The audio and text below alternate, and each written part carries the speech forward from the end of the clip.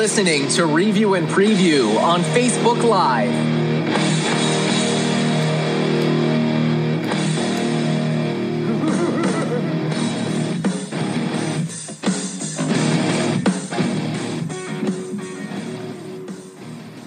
Good evening and welcome to Review and Preview, folks. I'm your host, Tom Scavetta, joined alongside Fonz DeFalco, Kyle Russo, James Montefusco here on the show.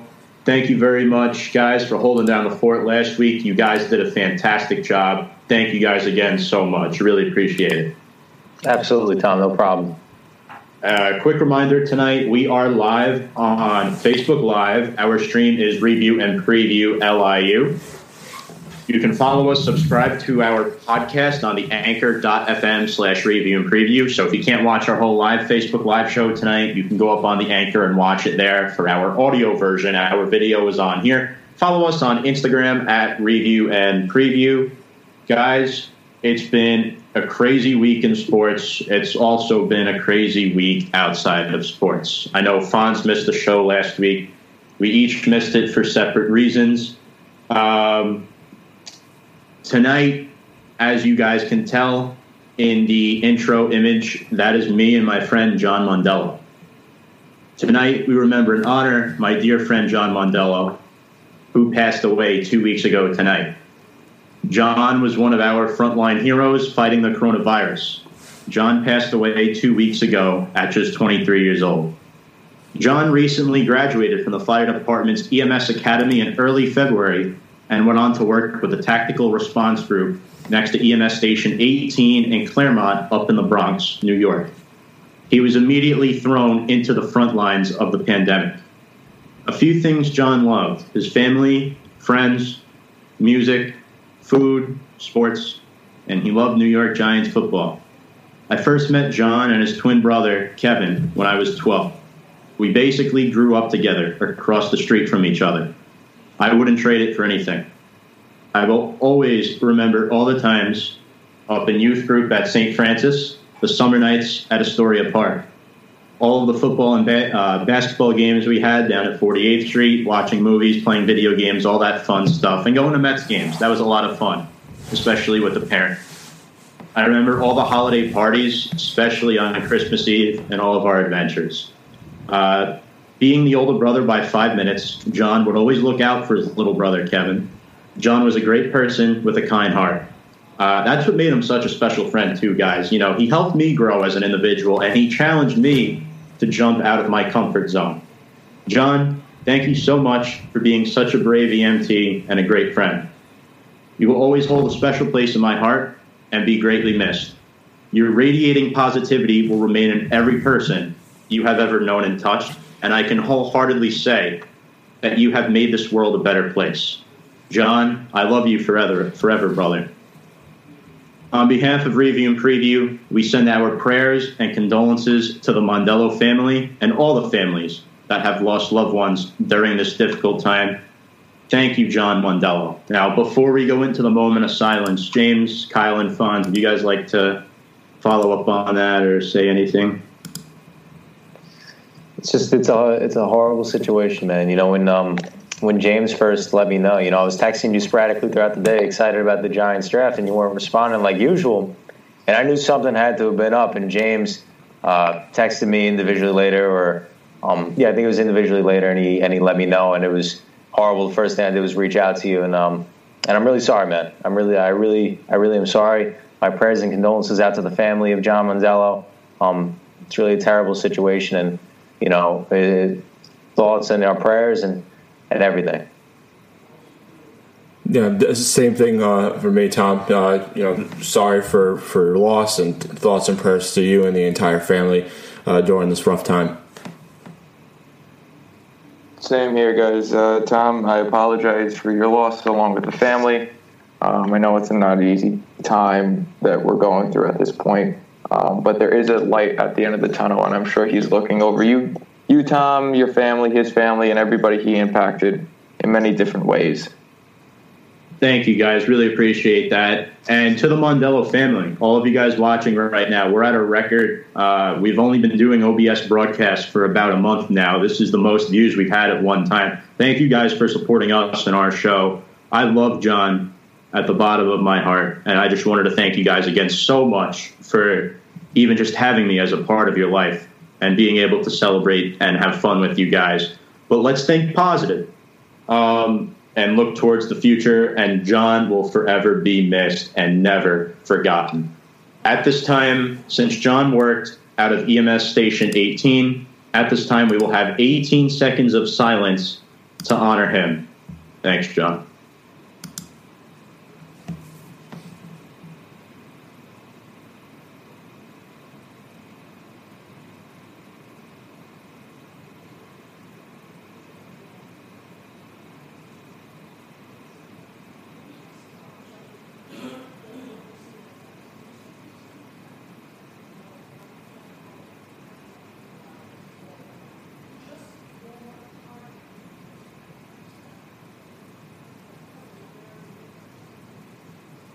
Thank you.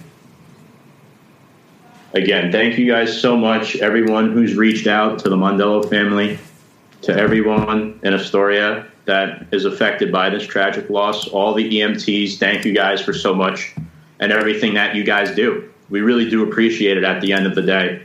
And without further ado, John, I know you would love the show to go on right now, and that's exactly what we're going to do. I love you so much.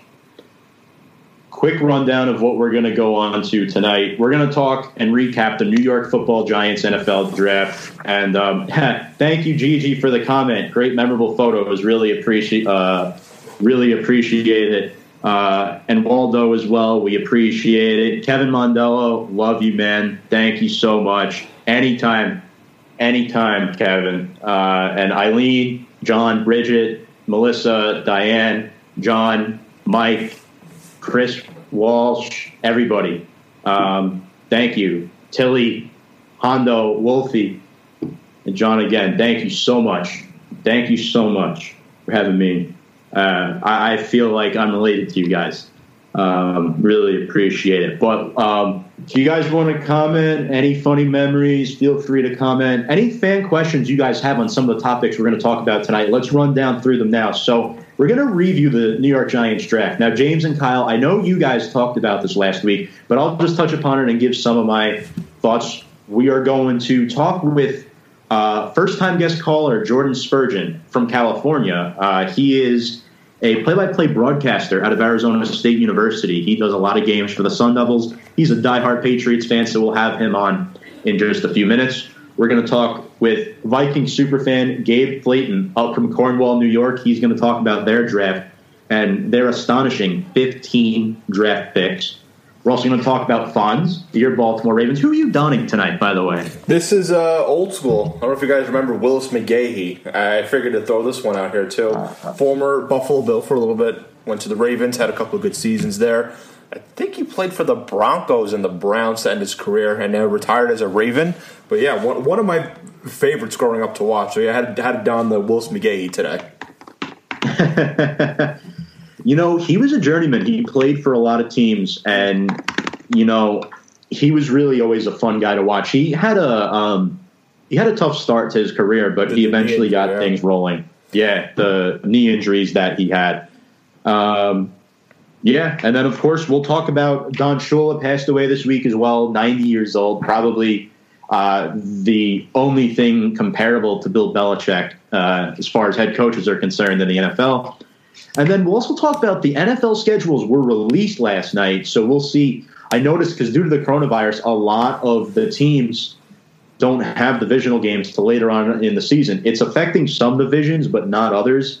But we'll talk about that in just a little bit. So, Kyle, James, thanks for running that down last week. I want to piggyback a couple thoughts that I had on the Giants. So back when we did the NFL Draft Video Challenge on our Instagram account, I did not think the Giants would take Andrew Thomas number 4 overall, but we saw what the Giants did last year. We thought Jones was a great pick, but not at number 6. Well, we thought he was a good pick. Let me put it to you that way. How do you guys really break this Andrew Thomas pick down? Well, Tom, for me personally, you break it down, and one of the best things about him is that he's versatile. And you know, by the Giants not releasing Nate Solder by now, you know, they had all the free agency to release him, bite the bullet. They had up until now to release him. They had before the draft, and even right now to release him, but they haven't done it, which indicates to me at least that he's making this team and he's going to be the starting left tackle. What Andrew Thomas brings to the table is that he could play right tackle. So now you got two good tackles. You know that if Nate Solder is no longer a part of this team, at least going forward, you know that Andrew Thomas could potentially move to that left tackle position. And then what even betterments this team is then drafting third-round pick Matt Pert out of UConn could be fill-in right tackle as well for this team. So you got a nice left in the future of an Andrew Thomas and a nice right in the future of Matt Pert. But Andrew Thomas, I think, Tom, listening back and looking back on your video that you had posted during the NFL Draft Video Challenge that we had a couple weeks back, you pretty much broke it down to pretty much an exact science. It's not a bad pick. Andrew Thomas is not a bad player. It's just not a good pick at the number 4 pick. But breaking down what the Giants were doing up until the draft, they were looking to trade back. You know, it wasn't any secret. They were looking to trade back, and that was probably going to be their pick. And that guy, and Andrew Thomas, probably would have been available. You know, maybe even out of the top 10, he might have been available. But you know, sometimes if it's your guy, you got to take him. And we saw them do that last year with Daniel Jones, a guy who could have fallen, people said, further in the first round, but they took him at number 6, and that's probably the same mindset, same mentality here with Andrew Thomas at number 4. James, I want to get to you in just a second. Fonz, you were the only one out of the 4 of us that had the Giants taking an offensive lineman at number 4 overall. You were correct in terms of that position, but you didn't get the right one. But the Giants are one of the most unpredictable teams all time when it comes to drafting. I think Kyle Russo has swung and missed the last 2 years now, 3 years. I've swung and missed every year. But let me put it to you guys this way. Andrew Thomas has the longest arms out of any tackle in the draft. He has the most true left tackle traits. You watch that podcast with John Schmelk, 2 ex-Giants linemen, 2 guys that are going to be inducted into the Giants Ring of Honor at some point. Dave Deal and Sean O'Hara said it best. Andrew Thomas moves his feet really well. He can pass protect, and that's something you're going to need for years. And he's going to learn under a great veteran and a guy like Nate Solder. And also, you have another veteran like Cam Fleming. You have a Kevin Zeitler. There are veterans now on this offensive line. There's a good mix of vets and young guys, right? Before we get to Matt Pert, James, the Giants take Xavier McKinney in the 2nd round, number 36 overall. A lot of people are saying this was the Giants' best pick in the draft, and they're actually calling this a top 10 pick out of the entire NFL draft. What are your thoughts on Xavier McKinney? We know the Bama safety tradition. I have to agree with all the reports that have come out and such. It was a surprise that we did get him. But at the same time, I'm glad we got him, only because we saw out of this draft out of the schedule now, we're looking at all the teams we're playing, right? We look at the Cowboys just got stronger with another weapon. We play Tom Brady and Gronk this season.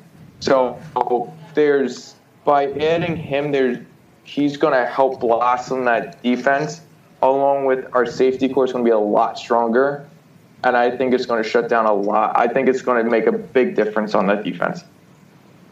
Yeah. Kyle Russo, Xavier McKinney. We know the last Bama safety that went to the Giants in Landon Collins. There's a lot of similarities to Landon as far as McKinney is concerned. How well do you see him being an immediate starter, fitting into that safety position alongside a guy like Jabril Peppers? I said it last week. I think this could be potentially one of the best duos, tandems, and safeties in the entire NFL instantly. Jabril Peppers, surprised me. I was a guy that had a lot of negativity towards the Odell Beckham Jr. trade, and I didn't like the reciprocation that they got back. One of those pieces, Jabril Peppers. I wasn't a fan of him because, he struggled to make the safety position on the Browns, a team that was 0-16 at one point in time just a few years back. But he impressed me. He was one of the best defensive players that we had last season. And now adding a guy in Xavier McKinney has a lot of features, like you said, Tom, compared to Landon Collins. Shutdown guy, can really play all over the field, and a really aggressive player as well. And it's just a good addition to this team, a good addition to the secondary position.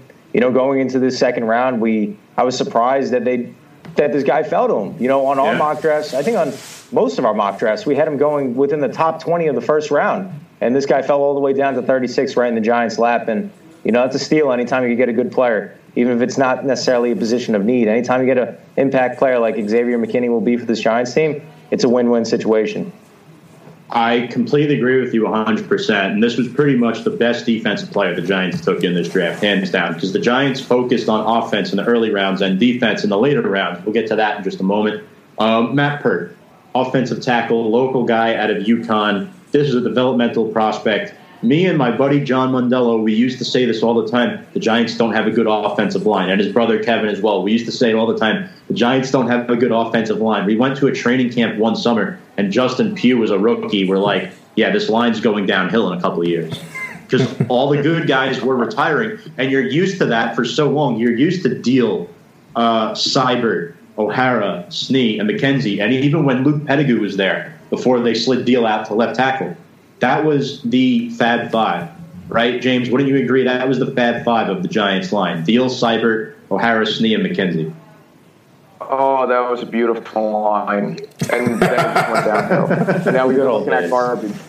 We've been looking at hot garbage for God knows how many years. So. And here's the thing, James. If you're a defender, you couldn't see through Chris Snee and Cree McKenzie. Those were two big dudes. You are running behind those guys, you're guaranteed to get loads of positive yardage.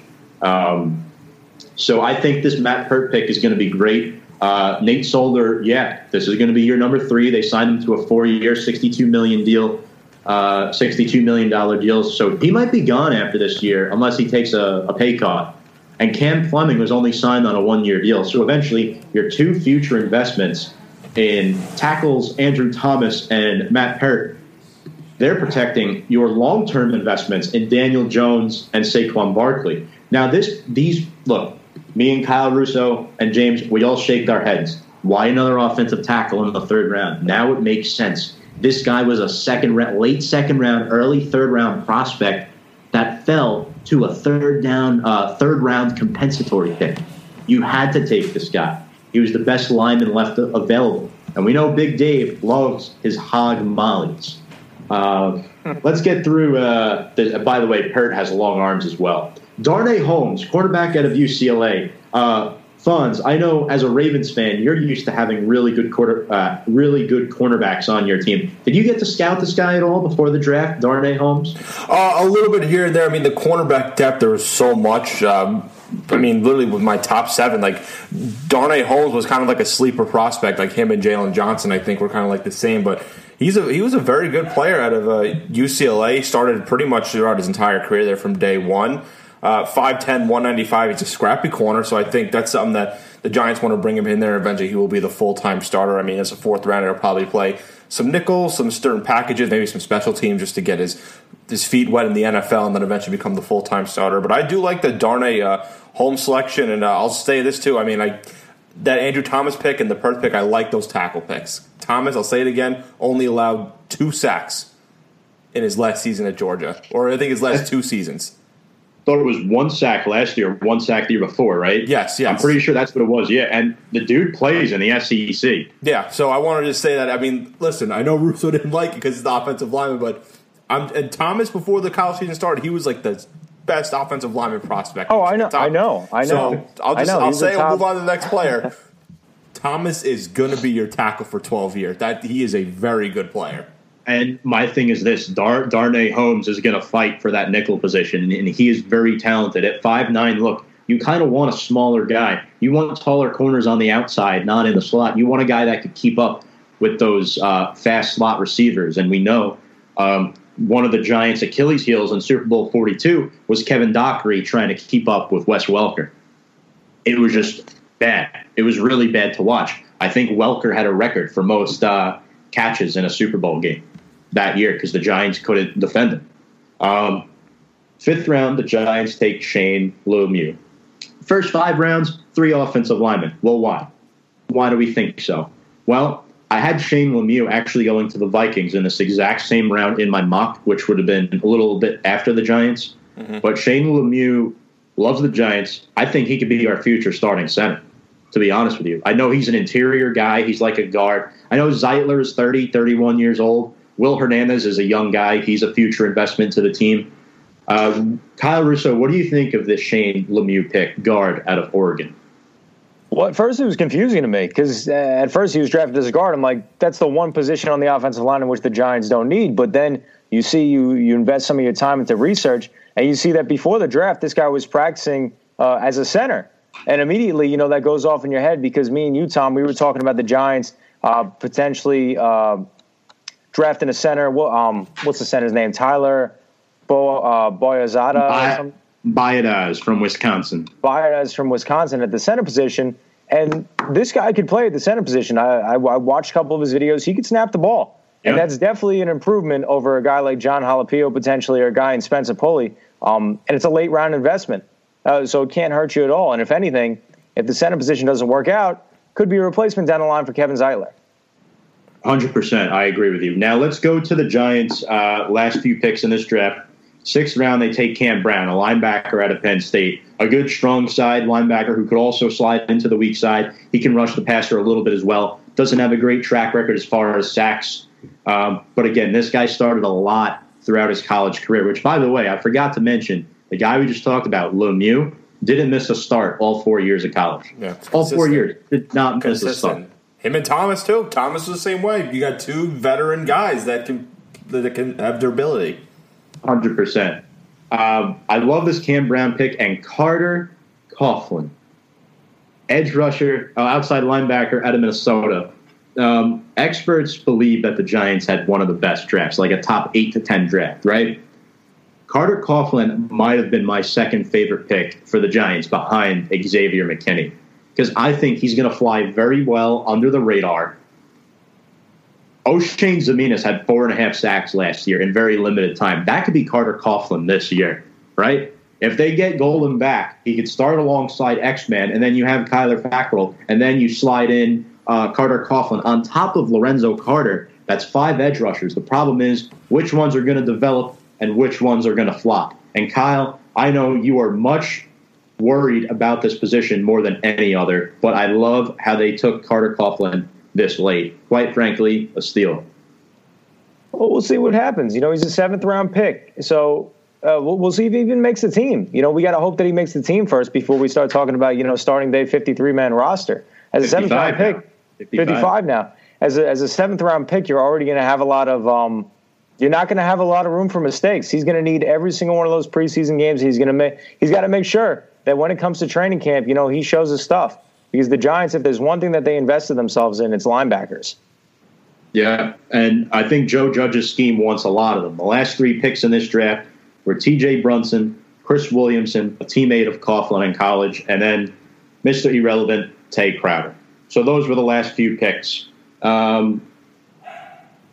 Look, I mean, I'm going to be honest. My least favorite pick for the Giants was probably Matt Peart. But looking back at it now, I kind of like it. But judging out of every single pick, Matt Peart is probably number 1, and then Brunson number 2, because I don't think we need an interior linebacker. But the Matt Peart pick is starting to grow on me. I think the Giants need immediate help, and having a 3rd-round pick as a developmental prospect that might not even play this year, it is a little bit concerning to me because what if Gettleman swung and missed on this pick? You guys get what I'm saying? I really like Matt Peart, and I hope he does great. I'm just not sure if it's going to be a good long-term investment or not.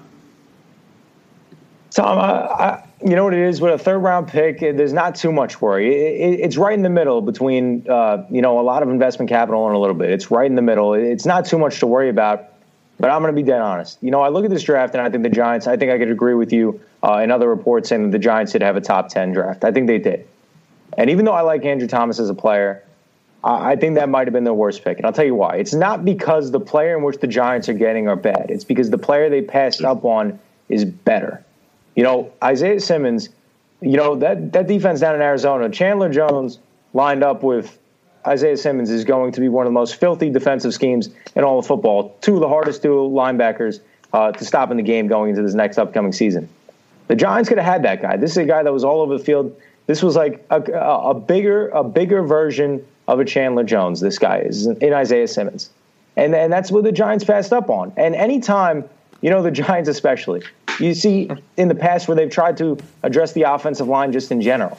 And over the course of the last 5-6 years, it seems like almost every player offensively on the line in which they've drafted has not panned out, besides Will Hernandez.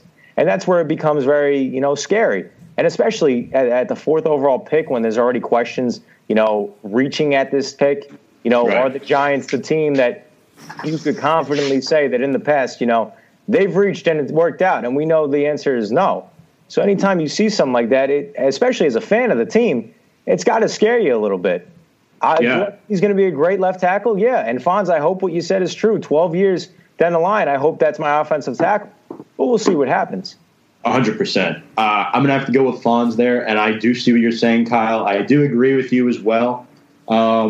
So just running through a couple of these undrafted free agents, and then we're going to move on to New England. We actually have a caller coming on for New England in just a couple minutes. Benjamin, the Giants stacked up on wide receivers out of the undrafted free agents. They got Reese John out of Canada, who's a 6'7" potential red zone guy that might make this roster or possibly might get a practice squad spot. And then another guy who they really like, too, is Benjamin Victor out of Ohio State. They really love this guy, Kyle. I think one of these two might sneak on. And honestly, I don't think Corey Coleman is a lock.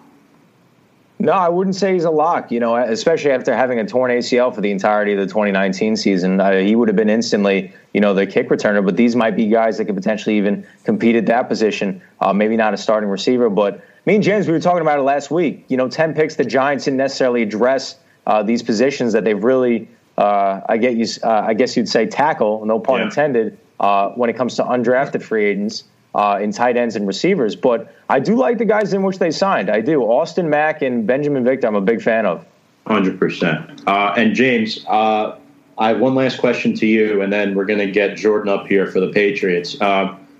Giants went after a bunch of undrafted free agents. Obviously, they got Tyler Haycraft, who is the offensive tackle who played on the other side of the line to Mekhi Becton at Louisville. A couple of guys there of note, too. Tyler Markway out of South Carolina. This week, the Giants claimed quarterback Cooper Rush off waivers from the Cowboys and will reunite with Jason Garrett.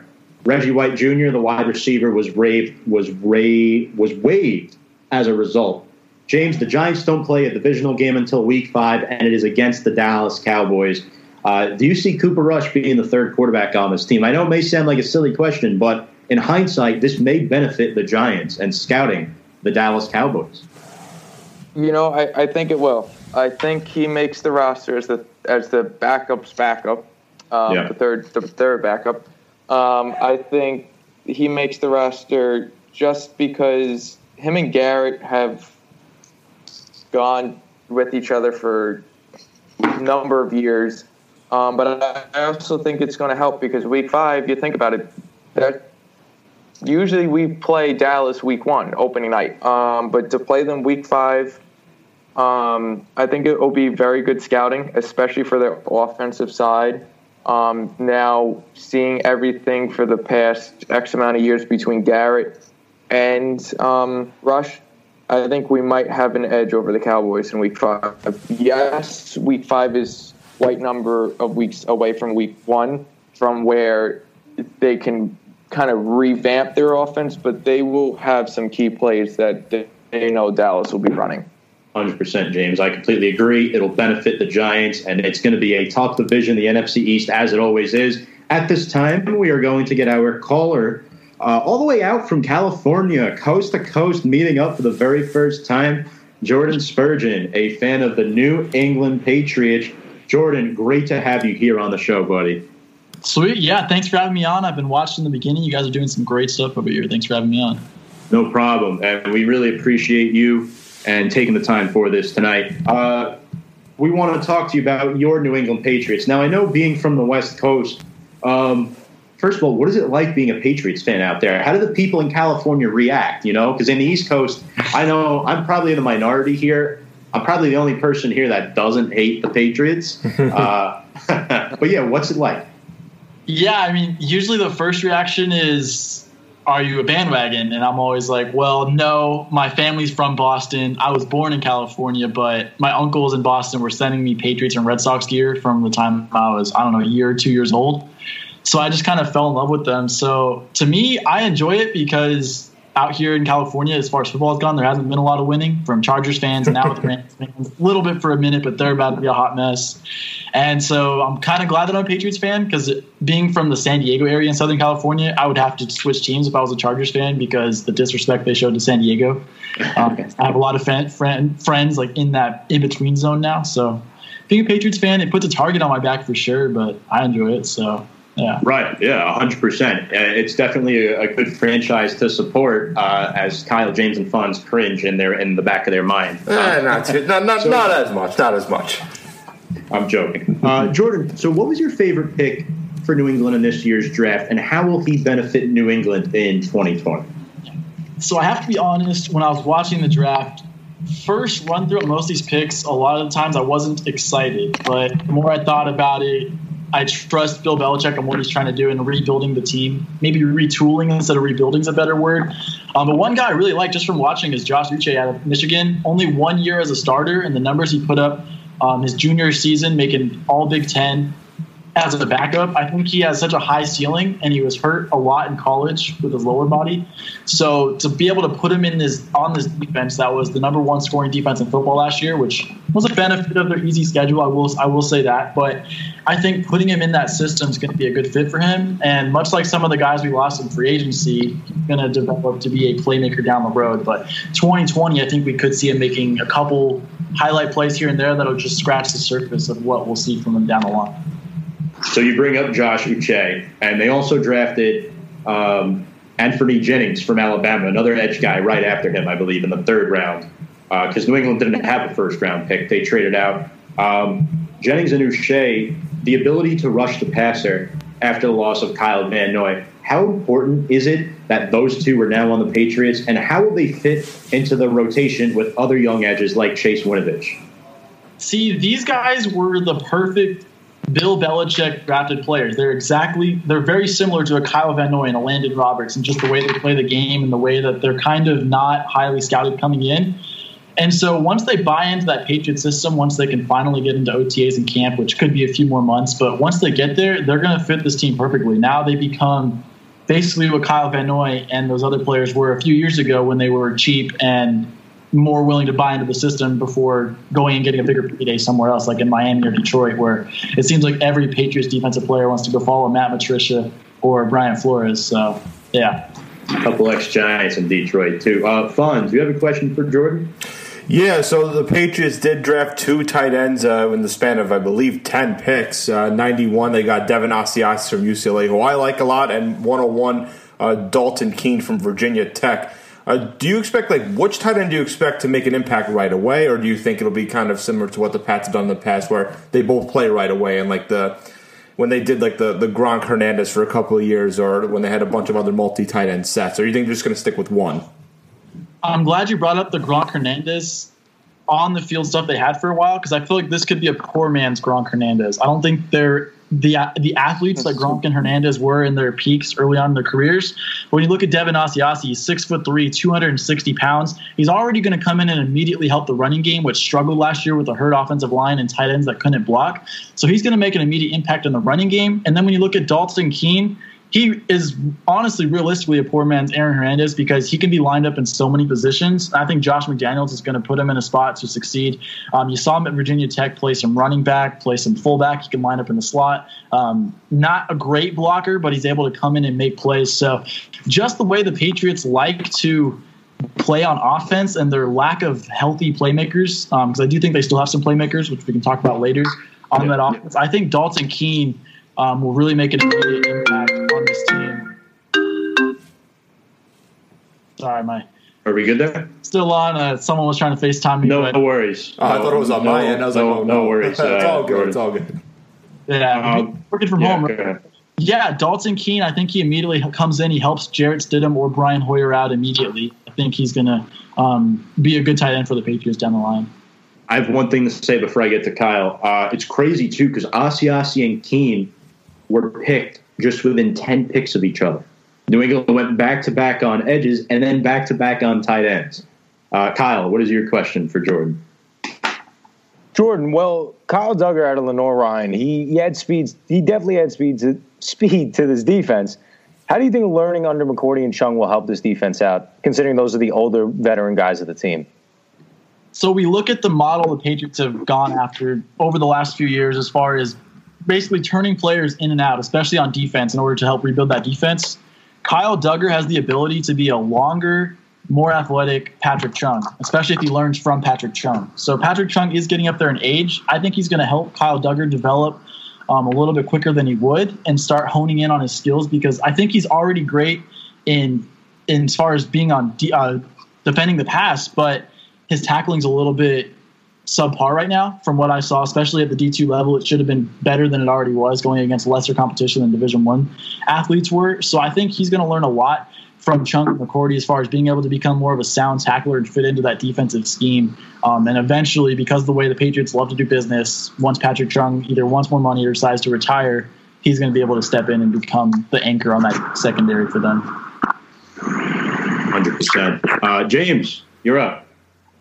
So after we saw your franchise quarterback for, I believe, 20 years or so, left and went down south. You think he will go down south to retire, but he went down south to play for another team.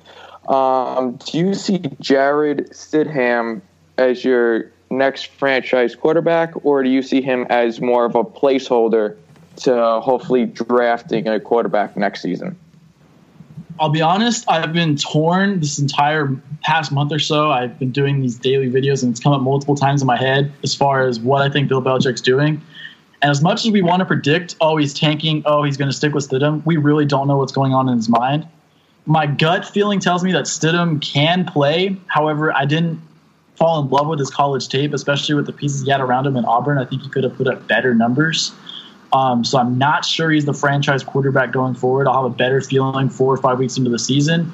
But I do see a scenario where the Patriots go 6-10, 7-9 this season, not really tanking, but just not having enough talent to win games on offense. So they're still building a winning culture, similar to what Miami did last year, where they thought they were tanking, but they just didn't have the players to actually win, even though they were building a winning culture.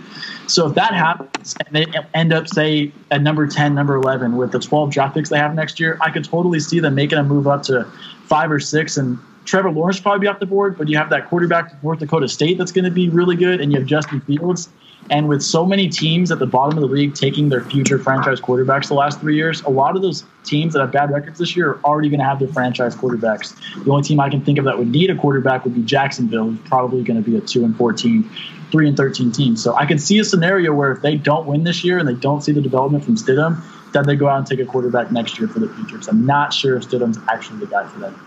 You know, Jordan, that's a very interesting point, because obviously New England likes to build their quarterbacks through the draft, at least historically over the past 20 years, because really, obviously, they drafted Garoppolo and Brissett. Every quarterback that has filled in for Brady via injury, which hasn't been often, Matt Castle, another example, they've done fine.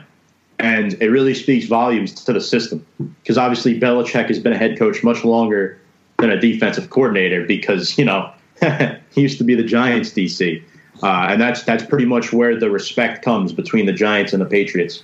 Now, let's flip the tape here. Any questions you have for us on New England and how, because we've done a little research, and I want to hear what you have to say about your team in New England. Yeah, just one point I've talked about a little bit. Many were ripping the draft for saying they didn't go out and draft any wide receivers in one of the deepest wide receiver classes in recent memory, if not ever, as far as what all the scouts believe. We'll wait and see how this plays out. But with N'Keal Harry, who was an alumni of my school now, Arizona State, I think he still has potential there. You have Julian Edelman and Mohamed Sanu both being healthy this year, because last year they're both banged up. Do you guys feel the Patriots should have gone with the wide receiver? Because me personally, I think they have enough firepower now for Jarrett Stidham to actually have a chance at success if everybody's healthy. I'll chime in first, and I want to hear from the other guys as well. So here's my thing, Jordan. Obviously, you have Edelman, but you don't know what's going to happen, right? Because he's on the older side, and his boys just left. N'Keal Harry, that's an excellent point. He could easily be the future number 1 wide receiver. They did sign that kid from Auburn as an undrafted free agent. I think Will Hastings is his name. I don't know if they got anybody else. They got a couple of undrafted. Isaiah Zuber, right? And Jeff Thomas from Miami. That's another one, too. Jeff Thomas, too. And then Jordan Riley from Syracuse, I'm pretty sure. Sean Riley from Syracuse. But yeah, the Giants did the same thing, Jordan. They didn't draft wide receiver heavy in the draft. They took a similar route as New England and waited till undrafted free agency. I think you're right. History has shown you don't need star wide receivers to win a Super Bowl, quite frankly. Look what San Francisco did last year. They built their defense, and they were a run-first offense. I'm going to be quite honest with you. They should have won the game.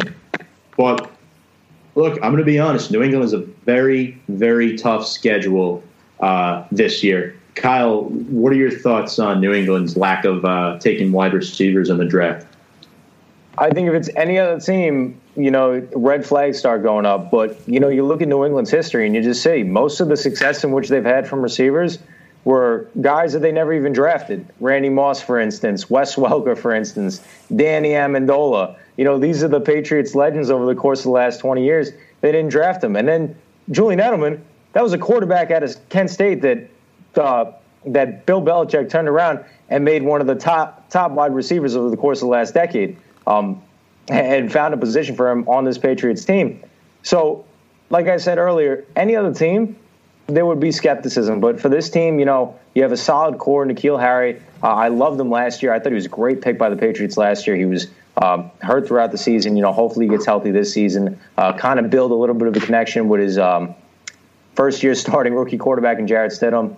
And Mohamed Sanu as well, who's been around the league a little bit. I know he's with Atlanta. I believe he's with one other team as well. I believe so. And they traded for him as well. Bill Belichick gave up draft capital to get this guy last year because he felt like he was the guy that was going to help them reach that Super Bowl. Granted, they didn't get there. But if Bill Belichick is interested in you, that should be enough to know that you could have success in his system.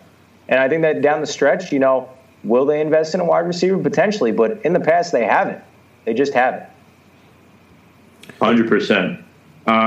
Here's what makes New England, in my opinion, the best franchise of this era, and what makes Brady the best quarterback ever is you turn guys like a Wes Welker, a Julian Edelman, a Dante Stallworth, Jabbar Gaffney into respectable players that make plays on your team, and all of a sudden Brady can make anyone good. And Jordan, I think you've seen it throughout your years growing up. It's there. It's not even just numbers. It's the way these guys run routes and get open. And you look at the draft picks of what New England did last year. You're right. Maybe this 2 weeks ago. Sorry about that. From the 5th round onward, it was Justin Rohrwasser, kicker out of Marshall. 6th round, they had 3 picks. Michael Onwenu, a guard out of Michigan. Another lineman was taken in Justin Herron from Wake Forest, the tackle. Cash Malua, linebacker from Wyoming, and then a 3rd lineman, Dustin Woodward, a center out of Memphis. So right there, New England knows how football games are won. You have to dominate on both sides of the trenches. You have to dominate on the line. And Jordan's shaking his head. You want to piggyback off of that one? I just love what you're saying. That was my point with not drafting a wide receiver. Everybody fell in love with them because everybody loves skill positions. But Super Bowls are not won with star wide receivers. Who's the last Hall of Fame receiver that was on a Super Bowl winning team? It was Jerry Rice. Other than that, you don't have Hall of Fame level receivers constantly being on teams that win Super Bowls. It's built through winning in the trenches and then the defensive line. Why the Patriots struggled last year? Defensive line was inconsistent. The offensive line was often injured. So couldn't give Brady enough protection to turn his receivers into better playmakers. And so that's why I'm saying with Patriots, adding depth at the offensive line position, now hopefully they're healthy, but if they're not, they have some depth they drafted later in the draft that they will develop into better offensive linemen. And so that's why I'm okay with them not taking wide receivers. I just want to see what your thoughts were there. And I totally agree. They got to build the trenches up. I completely agree with you. Jordan, do you know the last wide receiver to score a touchdown in the Super Bowl? Last wide receiver to score a touchdown in the Super Bowl. It's been, 2 or 3 Super Bowls now, hasn't it? Yeah. I don't know who it is. Chris Hogan Yeah, that's right. Another guy the Patriots turned into a respectable wide receiver. I'll say this, though, at least I'll just chime in with that. I'm surprised, at least, though, by the 5th, 6th round, you don't draft at least one of the wide receivers. I'm looking like KJ Osborne, Donovan Peoples-Jones, Isaiah Hodgins, capable wide receivers that could play some roles there for teams. I get what the Patriots are doing. They're not going to draft a skill guy in the first 2 rounds, but I was surprised at least in the 5th, 6th they wouldn't draft some wide receivers to bring in there too. I think they also got a Marquise Lee too that also will be competing, I believe, and I think they also have Jacoby Myers. So they do have the depth. So I'm kind of in the middle. I thought they would at least bring someone into the draft. Yeah, that's where I was at there. But overall, I like their draft. I mean, even bringing in Rohrwater, that's a Patriots pick too. He was like the 10th kicker on most people's boards, and he ends up being the first kicker off the board. But I've known 2 kickers in my life. It's been Vinatieri and Gostkowski, and now a couple guys in between the last 2 years. But this draft, overall, I can't really judge the draft too much because I think Bill Belichick is playing chess when everybody else is playing checkers at this point. We'll see what happens without Brady now, if he actually can build another Super Bowl team. That's the real question, but I have all the faith that he can. What are your thoughts on him and Gronk teaming up in Tampa Bay? How do they perform this year? So I'm not going to lie. I'm pretty realistic. I know the Patriots are not a Super Bowl team this year. And so part of me is totally down for Tampa Bay being the first team to play at home in the Super Bowl. Let Brady go out and get a 7th ring, spite Bill Belichick a little bit, who I have no problems with, but I get where some of his spite comes from. That just comes with the territory of being an all-time great at a head coach and a quarterback. Of course, you're going to clash eventually. Surprisingly, it lasted 20 years in all honesty. But I think Gronk's a guy that gives him some familiarity, much like he did in 2018 at the Patriots. He'll make a couple plays throughout the year, but he'll make probably 2 of the biggest plays for them down the stretch in a big divisional game against the Saints or in the playoffs. And that's what he's there for. He's there to help build the run game, and he's there to be a security blanket when Brady needs to make a big throw. That's who he's going to go to. He's not going to go to Godwin. He's not going to go to Evans. He's going to go to Gronk if he's on the field in a big moment. So I think that's a good fit for them. And only giving up a 4th rounder, I mean, that was a perfect fit for the Buccaneers. 100%. I completely agree with you. And the Bucs have the ends too, and Shaq Barrett and JPP. You have a good defense. You have veteran guys. Jordan, two more questions for you here. New England, they released Gostkowski, right, in the offseason. They draft Justin Rohrwasser. I've watched the film on this guy, and he's pretty good. I mean, I don't want to get to the whole tattoo business thing, but he looks pretty solid on film. I like what I see out of this kid. Yeah, I started watching the film. I honestly, when I was doing my pre-draft stuff, didn't even cross my radar at all. But once they drafted him, I sat down, started watching tape. I like what he's shown on film. He was 18 of 21 last year, but he also showed that he can kick in harsh conditions. So I think that's going to be super impactful in New England. We know many of the Super Bowls were won in the snow, in the playoff games with Adam Vinatieri. We've seen Steven Gostkowski have a successful career in harsh conditions. And so I trust Rohrwater to make a 45, 50-yard field goal in the snow in December to help if they're up north somewhere, whether they're in New England or Kansas City or somewhere like that. I would trust him to make those kicks based on what I saw in college. I think he's going to translate well into the NFL. And one thing that goes unnoticed, we always look at kickers and their field goals, but what he does in the kickoff game is going to be super impactful. I think that's why Belichick fell in love with him. He's really good at placing the ball and making sure that it's going to be difficult for those special teams guys to return it, which is going to be super beneficial for this team. 100%. Special teams is key, and that's what wins you games in the NFL more often than not. Final question, Jordan. This is a question from all 4 of us that I'm going to state here. What letter grade would you give New England in this draft? Ooh, I really hate grades in drafts, but if I'm going to give them a grade, because we're going to redraft the draft in 2 or 3 years. Well, all the analysts are going to redo it. But for now, I'm going to say a C+ to a C. I just think there were a couple guys on the board at certain spots that they could have gone after that I think would have made more sense for them, at least immediately for the 2020 season. So why not have to say a C+ or a C? I just think they could have done a little bit better, helping the offense a little more, not waiting to draft your offensive lineman all the way in the 6th and 7th round for depth. I think they could have maybe attacked that earlier on. A guy like Josh Jones would have been great for them at 60 because they really need some line help with depth. He goes 72 overall to the Cardinals instead. Someone like that at 60, I know they fell in love with Josh Uche, but just looking at a guy like Josh Jones, to me, that's one example of where they could have maybe picked somebody else. But It's tough to keep agreeing, but I'm going to agree with you again. I'd have to say the C plus range. But Jordan, thank you so much for joining us tonight. We really appreciate it. What do you say we do this again sometime in the future? I definitely would love to. Bring me on anytime. If you guys ever want to come on a podcast, I started a podcast recently. Just follow me on Twitter @Spurge_, or you have my phone number now, and reach out for sure. But you guys are doing a great thing here, so keep it up. Awesome. Thank you very much. I'll definitely be interested and follow up with you about that. That was Jordan Spurgeon from California. Thank you very much. First time, guys. What do you think? Not bad. Pretty good. Very good. Yeah, very good. I really like what he brought to the table, because a lot of the times with any fan in football, you get a lot of like fluff. You know what I'm saying? He really nutted down on the facts very nicely for us. And I think being from a neutral location helps as well. You see things from a different perspective a little bit. But yeah, Jordan was great. And Kyle, I know your buddy Evan from high school actually works in the same radio station as him. So yeah, they both go to Arizona State. But a lot of the points that Jordan brought up, they were just excellent, solidified facts. A lot of people, they look to make points if we got nothing behind it. But this guy, he had an answer to every question. He had detail. He had answers. He had tape analysis of everything. And it's very impressive, his dedication to his team for sure. And it's he brought up a lot of points that everybody's saying. Bill Belichick, he's going to do what he's going to do. And at the end of the day, people may not agree with it, but it's going to be better than what they thought it was. And that's just bottom line the fact. 100%. Yeah. James, do you have any comments? He had more insight than, honestly, I would imagine, especially being on the West Coast. Mr. Timekeeper. Being on the East Coast up in New England, where all the Patriots fans are.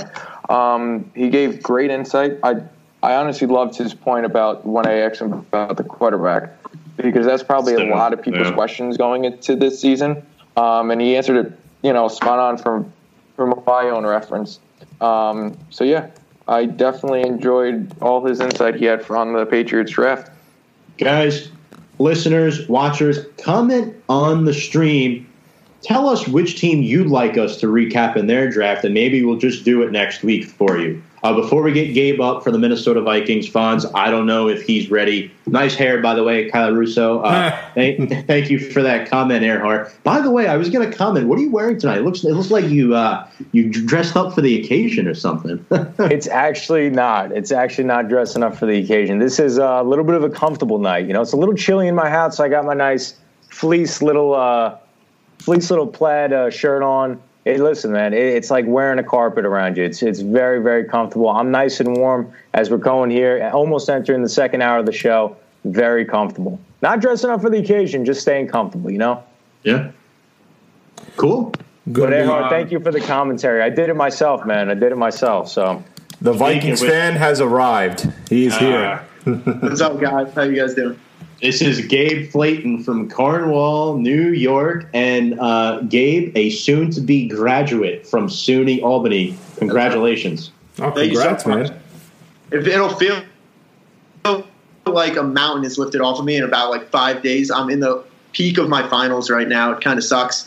Ton of essays, but once I'm over that, it'll be just nice. It'll feel like summer, 100%. And yeah, and You're rocking AP tonight, I can see. Yeah. Oh my God. This funny story. I just got this from my girlfriend's brother today. He was digging up his old clothes, throwing them out, found an Adrian Peterson jersey, a Reebok one nonetheless. This is from his prime. And I was like, I'll take that. It was this or good. It was me or Goodwill. So I got lucky there. Other news is the PLL, Premier Lacrosse League, just got the NBC Sports gig.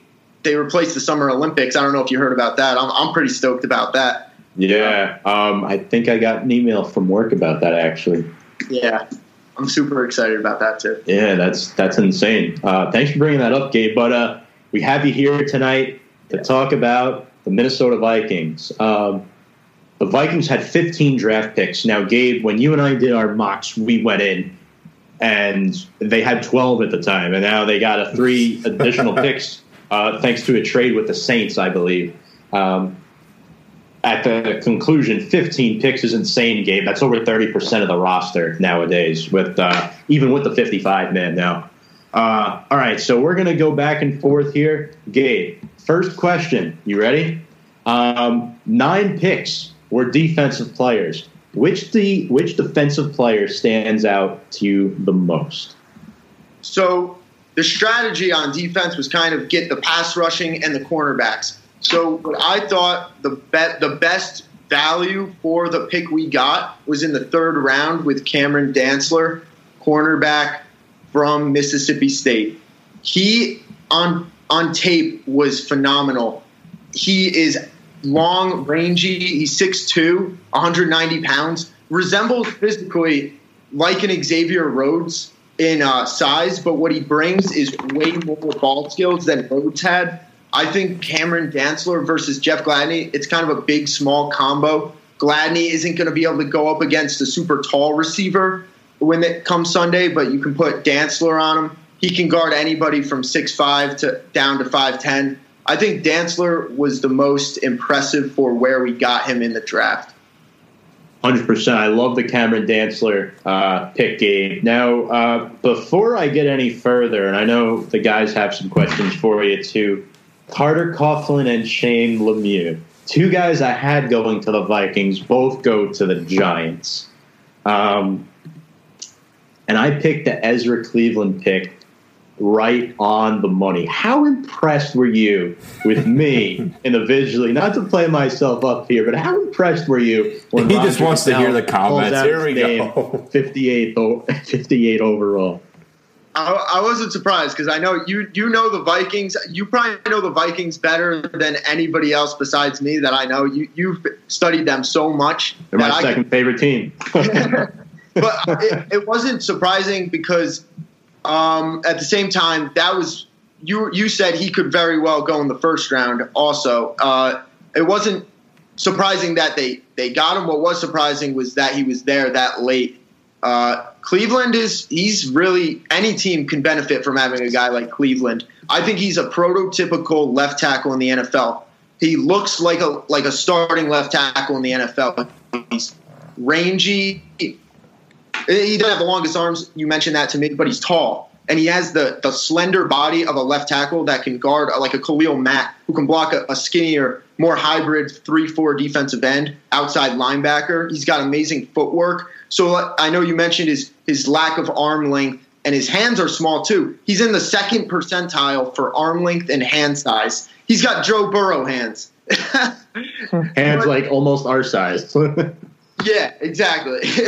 But he's got phenomenal footwork, which I think makes up for his ability to not have the longest arms. I'd agree with that. Fonz, you're on the clock here. Question for Gabe. So I know Jeff Thomas was the big selection, the wide receiver spot, but I want to talk about another wide receiver, a guy that I'm actually a fan of because I am a University of Miami Hurricanes fan. They got KJ Osborne in the 5th round, used to play at Buffalo, transferred to Miami senior year, led the team in, led Miami with 547 yards. I've been a fan of him for a while. I think he can make an immediate impact on the team. I just want to know, what are your thoughts on KJ Osborne? Do you think he'll make an impact right away, or do you think it'll take a year or so? Or maybe he may even make the roster because 15 picks might have a slim chance. He looked phenomenal. I think he was also a huge steal for the Vikings. I didn't realize after I saw his Miami highlights, I didn't know that he was actually a Buffalo player as well. He was very good. He evolved, or he translated his talent from Buffalo to an ACC school really well. He looks smooth. When I watched him play, he adjusted to the ball from every angle so well. He had a really impressive goal line catch where he caught it right near the pylon and right on the inch yard line and snuck it out over the pylon for a touchdown. He resembles just the kind of player who can make acrobatic catches. He's short, undersized. He doesn't have the greatest vertical leap. I saw you're not going to throw a goal line fade to him, but for a Viking system that's so check down and short pass oriented, because Cousins really doesn't have a cannon for an arm, I think in the play action, I think Osborne, he loves to go over the middle. I think that'll be a huge help. We have a lot of guys who can go over the middle and make a catch in traffic. That's a big criticism right now of the Vikings is, do they have too much slot receiver talent and not enough wide receiver talent? Osborne, I don't think, gives us that wide out assistance we need, but he's a great player in the slot for sure. One thing I'll say with Osborne, when he came into Miami, like, he commanded the locker room, the receiving core right away because they needed that maturity, and he was the leader right off the bat. So that's something also, like, the character-wise, he can be very good in the locker room too. That's something at the wide receiver position. I think we gained so much maturity and championship pedigree from after losing Diggs. I think at the receiver position we have so much more maturity and character now. Mm-hmm. I'd agree with you there. At this time, top of the hour, a quick reminder tonight, our show is dedicated to John Stuart Mondello, who passed away 2 weeks ago tonight, EMT fighting the front lines of the coronavirus, very close friend to mine. That's why you see the background image with all the pictures of me and John. Hold this show very dear to my heart tonight. Thank you guys so much for tuning in and supporting me throughout the week, and the Mondello family, most importantly. I love you guys. Thank you so much. But now we'll carry on. Just wanted to plug that in there for the top of the hour to remind people. Gabe, you were a part of our NFL Draft video challenge, and you had the funniest video by far with the Jeff Gladney pick. I was almost bawling my eyes out when you brought that up. You actually predicted Jeff Gladney, but it's 22, I believe, not 31. So kudos to you for getting that just about on the money. Is Jeff Gladney an immediate starter on this team, and what impresses you about him the most? Well, one highlight that really stood out to me was when they sent him on a cornerback blitz, and what he did was he faked going cover 3. He backpedaled about 7 yards off the receiver, and then right before the snap comes up on press coverage, looks like he's going to press cover the receiver, gets sent on a blitz like a missile. Jeff Gladney explodes, sacks the quarterback, forces a fumble.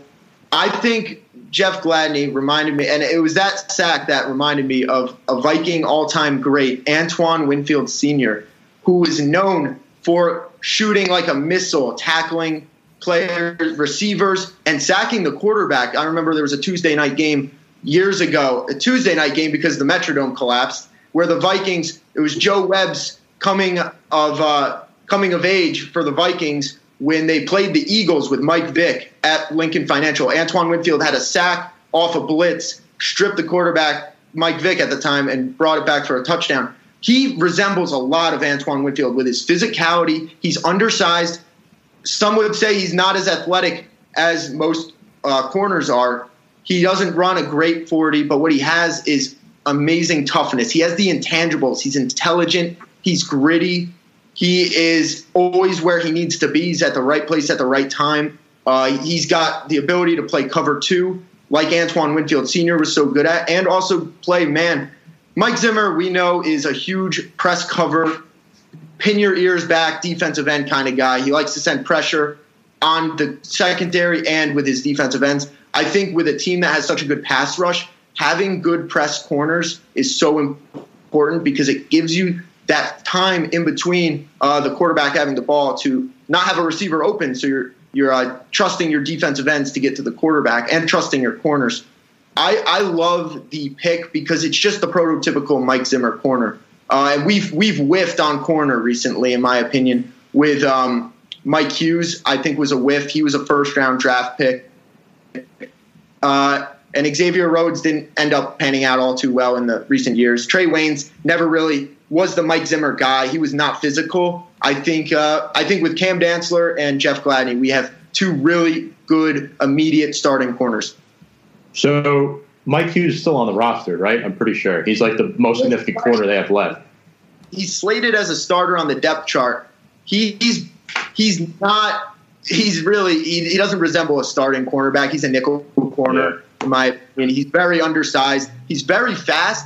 But what I've come to realize from studying the drafts, and you kind of inspired me to do it, is like there's two different kinds of speeds. There's game speed, and then there's draft combine speed. Cam Dantzler runs a 4.64. Jeff Gladney ran a 4.5. That's not really incredibly fast, but they make up for it in game speed and intelligence. Intelligence, in my opinion, makes up for lack of speed, because if you know where the ball is going to be, it makes up for the speed that you might not have to get there. I think that's an excellent point, Gabe. Kyle, you have a question for Gabe? Yeah, Gabe, we've had you on a few times now, man, and I don't know if we had you on prior to the draft. I know that we had you during, I believe so. Actually, no, we did have you prior to the draft. But I don't know if we mentioned the Stefon Diggs trade. You know, me personally, I love this trade for the Minnesota Vikings because of the fact that I knew that in the first round they were going to wind up taking a receiver. They wind up grabbing Justin Jefferson. But now with all those picks, man, I think that you have to agree with me when I say they absolutely cashed in. I think they had easily a top 3 draft with all these defensive acquisitions, offensive acquisitions, addressing the offensive line. You know, you talked about it not having Xavier Rhodes there anymore, not having Trey Waynes there anymore, Linval Joseph. It seems like they addressed all needs. Me personally, one of my favorite picks by this Minnesota Vikings team is Troy Dye. I love Troy Dye out of Oregon. 4 years starter out of Oregon, Pac-12 guy. I think this is a fantastic pick. I think he's an immediate starter for this Minnesota Vikings team. You think he was one of these sleeper picks for the Minnesota Vikings? Yes. Oh, my God. I was shocked. I think it's the Pac-12 bias. I think there's a serious Pac-12 bias with the draft.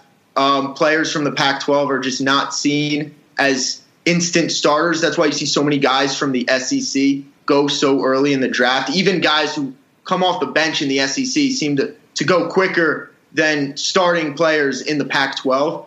Troy Dye, you mentioned, resembles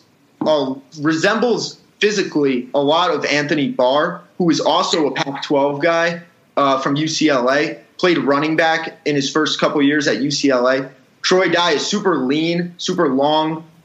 He has a lot of range. That's what I like today. You need a kind of a linebacker who can cover the whole field very quickly, laterally. And he's a 4-year starter, Troy Dye. So he's got the intelligence. A lot of the guys we got are mature players. That's what makes this draft so well for the Vikings, is because we got a lot of players who are mature. And in a time of crisis like we are now, you can't really get projects because it's going to be hard to develop these guys quickly. And especially when you're a team that's really trying to win a championship in the next 2 years, the Vikings really did well getting players who are mature, ready to play right away. I really, really like that point you just brought up about the maturity of these players, especially during a time like this, because we don't know. Rookie minicamp is virtual. So we don't know what training camp is going to be, and you've seen all the schedules released. There's much fewer divisional games at the beginning of the season. I know some divisional teams are going to have to play against each other the first couple of weeks, but the Giants, for instance, don't have a divisional game till week 5. They almost always open up the season against Dallas. I'm not sure Minnesota's case is. I think they open up against Green Bay at home, if I'm not mistaken. And then they – yeah, okay. Just wanted to make sure. But building off of Troy Dye, Gabe, Kyle brought this point up, and honestly, he was one of the steals for me, too. You look at this guy, he has a legitimate chance to start alongside Kendricks, they really did a good job of drafting other guys on defenses as well. The Kenny Willekes pick got an A, the edge rusher out of Michigan State. Talk about guys like him, Troy Dye, James Lynch, and even Wanum, the edge, how they'll fit into this defensive line rotation, especially with the question mark still surrounding big man Everson Griffin. Yeah, we got the Baylor all-time sack leader with James Lynch. He is a tank. He is the kind of guy on a 3rd and 9 you want to have on your edge. When he pins his ears back, he will get to the quarterback in a short amount of time. I think with the Wanham pick, that was more of a project. He's from South Carolina. Didn't see a ton of highlights of him, but he's another guy who built like a tank. Really tenacious pass rusher. I love we have great rotation now at our pass rushing. Instead of having Everson Griffin now, what we got was essentially 3 to 4 pass rushers who can now revolve in a rotation. We don't have a single guy opposite Daniil Hunter that is going to jump out at you. And with the Willekes too, great guy to have when your tackles, opposing right tackle or left tackle is tired. Throw in Willekes as well. He's another grinder. I think we just got really tenacious guys who have the heart, not necessarily the physical traits of a first round or second round D end like Yetur Gross-Matos. But we got guys who are grinders, and that'll fit in the Zimmer system really well. He makes all of his defensive linemen really good. He develops them well. I love that point. James, you have a question for Gabe? So, how surprised are you that Anthony Harris is still on your team at the moment? Yeah, I think he's there for his leadership. I don't know if we necessarily need to pay him as much as he's getting paid because we have Harrison Smith back there too. I think he's there because he's just a guy who's been in the system a while. He worked his way up from being an undrafted player. So anytime a guy who's undrafted works his tail off to become a PFF #1 player, I think it's a sign of leadership, a guy you want to have in your locker room. I'm surprised because he wants a lot of money that we can't really give him, and he's at a very, I guess, a position that's not as needed as other positions like corner and defensive end. I am surprised. I'm surprised that he wasn't, I guess, a little more angry that we didn't give him a long-term extension, for being honest. Yeah, that's an excellent point because, and James, thank you very much for bringing that question up because quite frankly, Gabe, you and I pretty much had it guaranteed that Anthony Harris was a goner. Yeah. That Anthony Harris was a goner come this draft. I just don't understand what the thought process was for Minnesota getting all these additional picks, but still managing to keep Harris. I didn't really get it. It was what they were going to have to do is if he's franchise tagged for this year, there's no way we're going to be able to re-sign him to an extension next season. We're going to have to use like an Xavier McKinney type pick for what the Giants use to maybe get the best safety in next year's draft, a guy who can come right in, play right away. What I thought initially was we were going to get Antoine Winfield Jr., but I'm actually glad we didn't with how the draft shaped up because he would have been really nice to have, legacy player, having his dad be on the Vikings. But I'm not going to complain that he's on the team. It'll be nice to have him for one more year. But giving him a contract extension at 28 years old of maybe 4 years, you're not going to get the productivity in 4 years or even 3 years that you're getting, right now. Gabe, any questions you have for me here? Particularly? Vikings questions, I assume? Yes. Okay. Do you think we should have addressed the interior offensive line a little early? Because I know I had Cesar Ruiz going in the first round. Obviously was definitely not the case in the draft, and no pundit ever had him going. But it was just I threw it out there because I really wanted to better our interior line. So my question is, what should they do about their interior offensive line, which we know is really bad? Right. Well, didn't they draft Bradbury last year? Yes. I'm pretty sure. So they did a draft that early last year. And eventually, if Cleveland pans out at that left tackle position, Gabe, Riley Reef can slide into left guard. And I think guards are more replaceable than tackles, as strange as that might sound to say, because Josh Kline is going to be hard to replace. But you still have Brett Jones. There's depth right there. I don't think that'll necessarily make or break your team this year, especially with the Green Bay Packers just have. I really thought they would have went after a guy like Tyler Biadasz from Wisconsin or a Matt Hennessy from Temple, maybe even a Lloyd Cushenberry from LSU. But I think the Vikings, Gabe, had so many additional needs on defense. I think you'd rather be talking about, well, I don't feel great about the interior line than, I don't feel great about my defense. You know? Now, we really are we're looking at Dakota Dozier or Drew Samia starting at our guard position. And Elflein, who is one of PFF's worst pass blockers. Bradbury was one of PFF's worst centers. I think last year I was watching one of the Sunday night games. PFF had him as 31st out of 32nd centers in the league. So our interior line is shaky. Kirk Cousins needs that time in the pocket. I think Ezra Cleveland is going to end up starting a lot sooner than he thinks. And I think, like you said, I think Riley Reiff is going to get bumped over. Not sure what we're going to do with Elflein, Samia, and Dozier at right guard, though.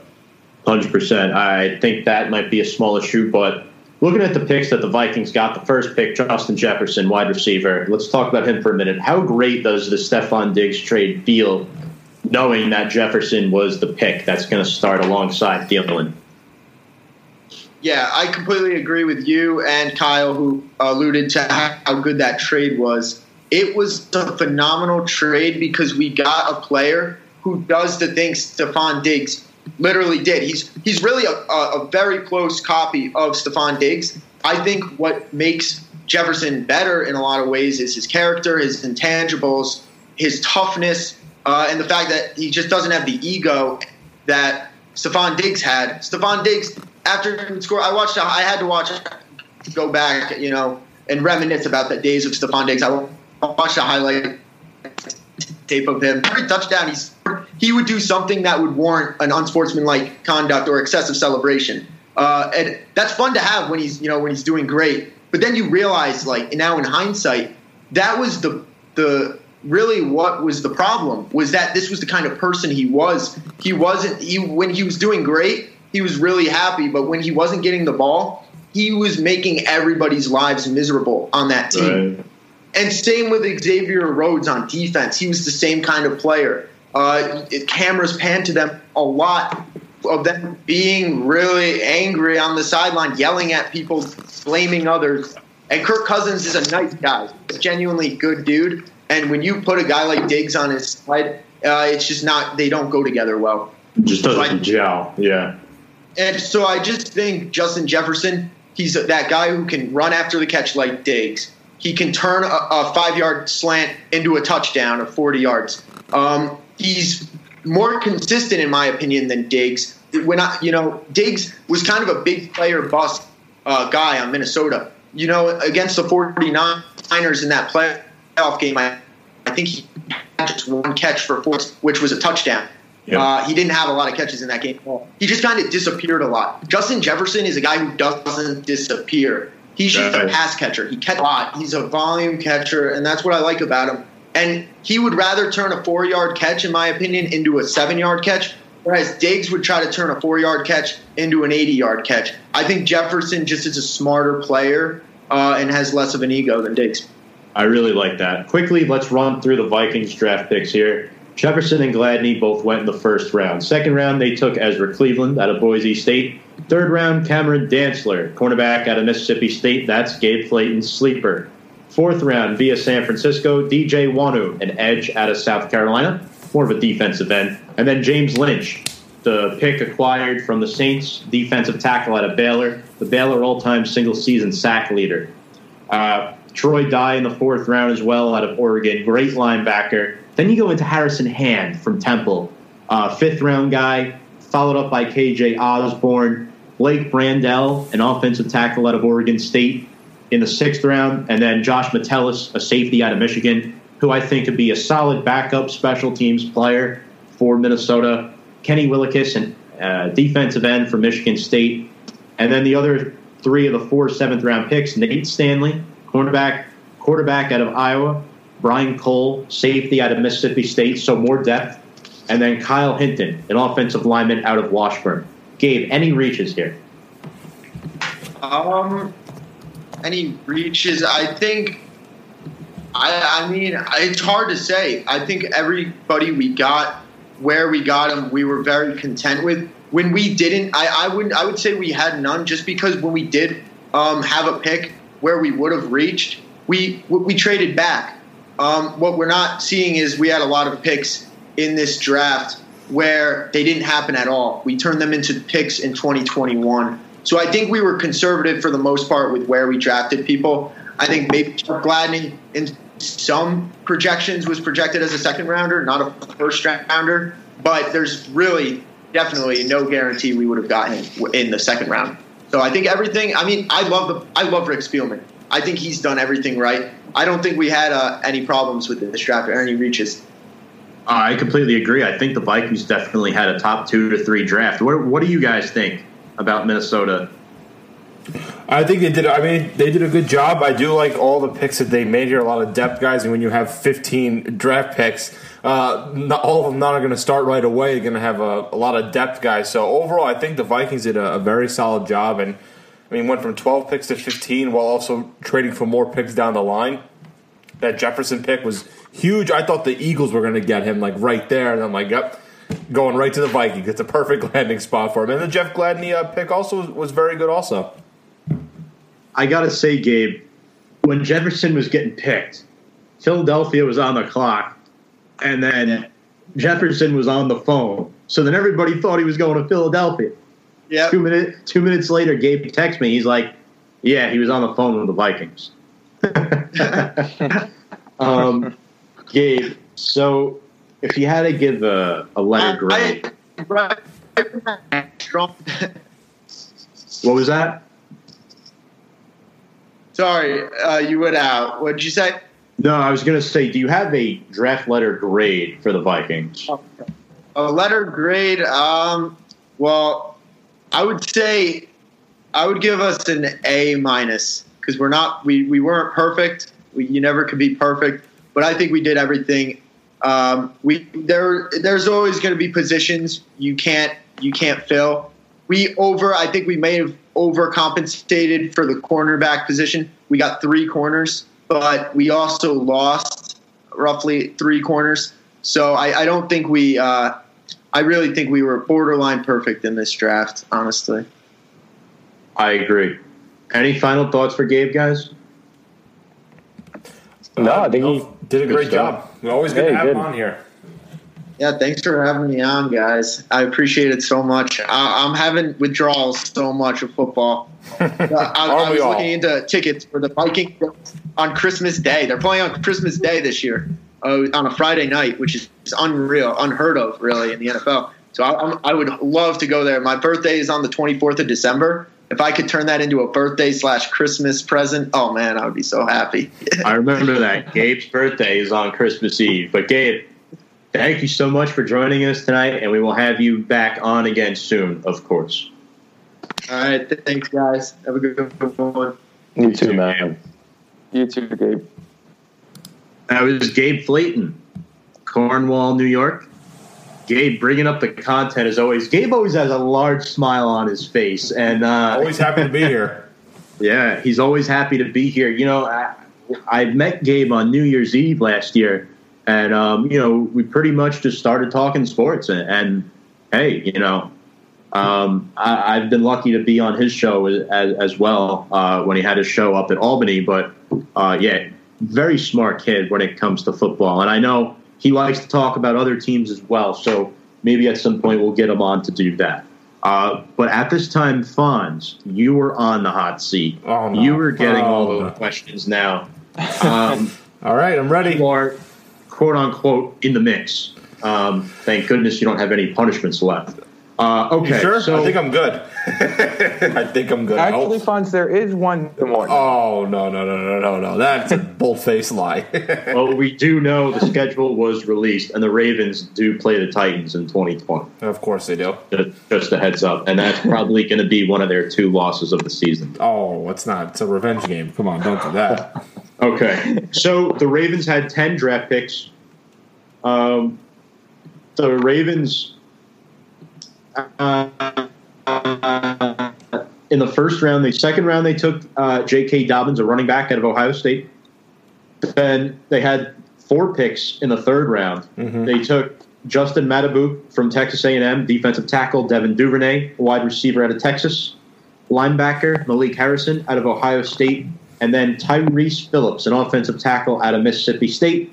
They rounded out the draft, 4th round pick, Ben Bredesen, a guard from Michigan, 5th round pick, Broderick Washington Jr., defensive tackle out of Texas Tech. And their last 2 picks came from the Vikings. James Proch, 6th-round wide receiver out of SMU, and Geno Stone, the 7th-round safety out of Iowa. Fonz, I want you to break down this draft for us quick and give us your general thoughts on some of these picks.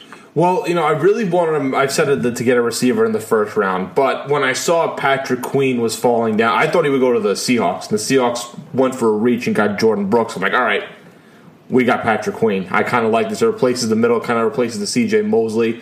We got him, and that was perfect. You get into the second round, and at that point, I'm like, all right, let's get a receiver like a Michael Pittman or a Denzel Mims or whatnot. They go for J.K. Dobbins, which was weird. I said they were going to take a running back in the 3rd, 4th round, but this is what the Ravens kind of do.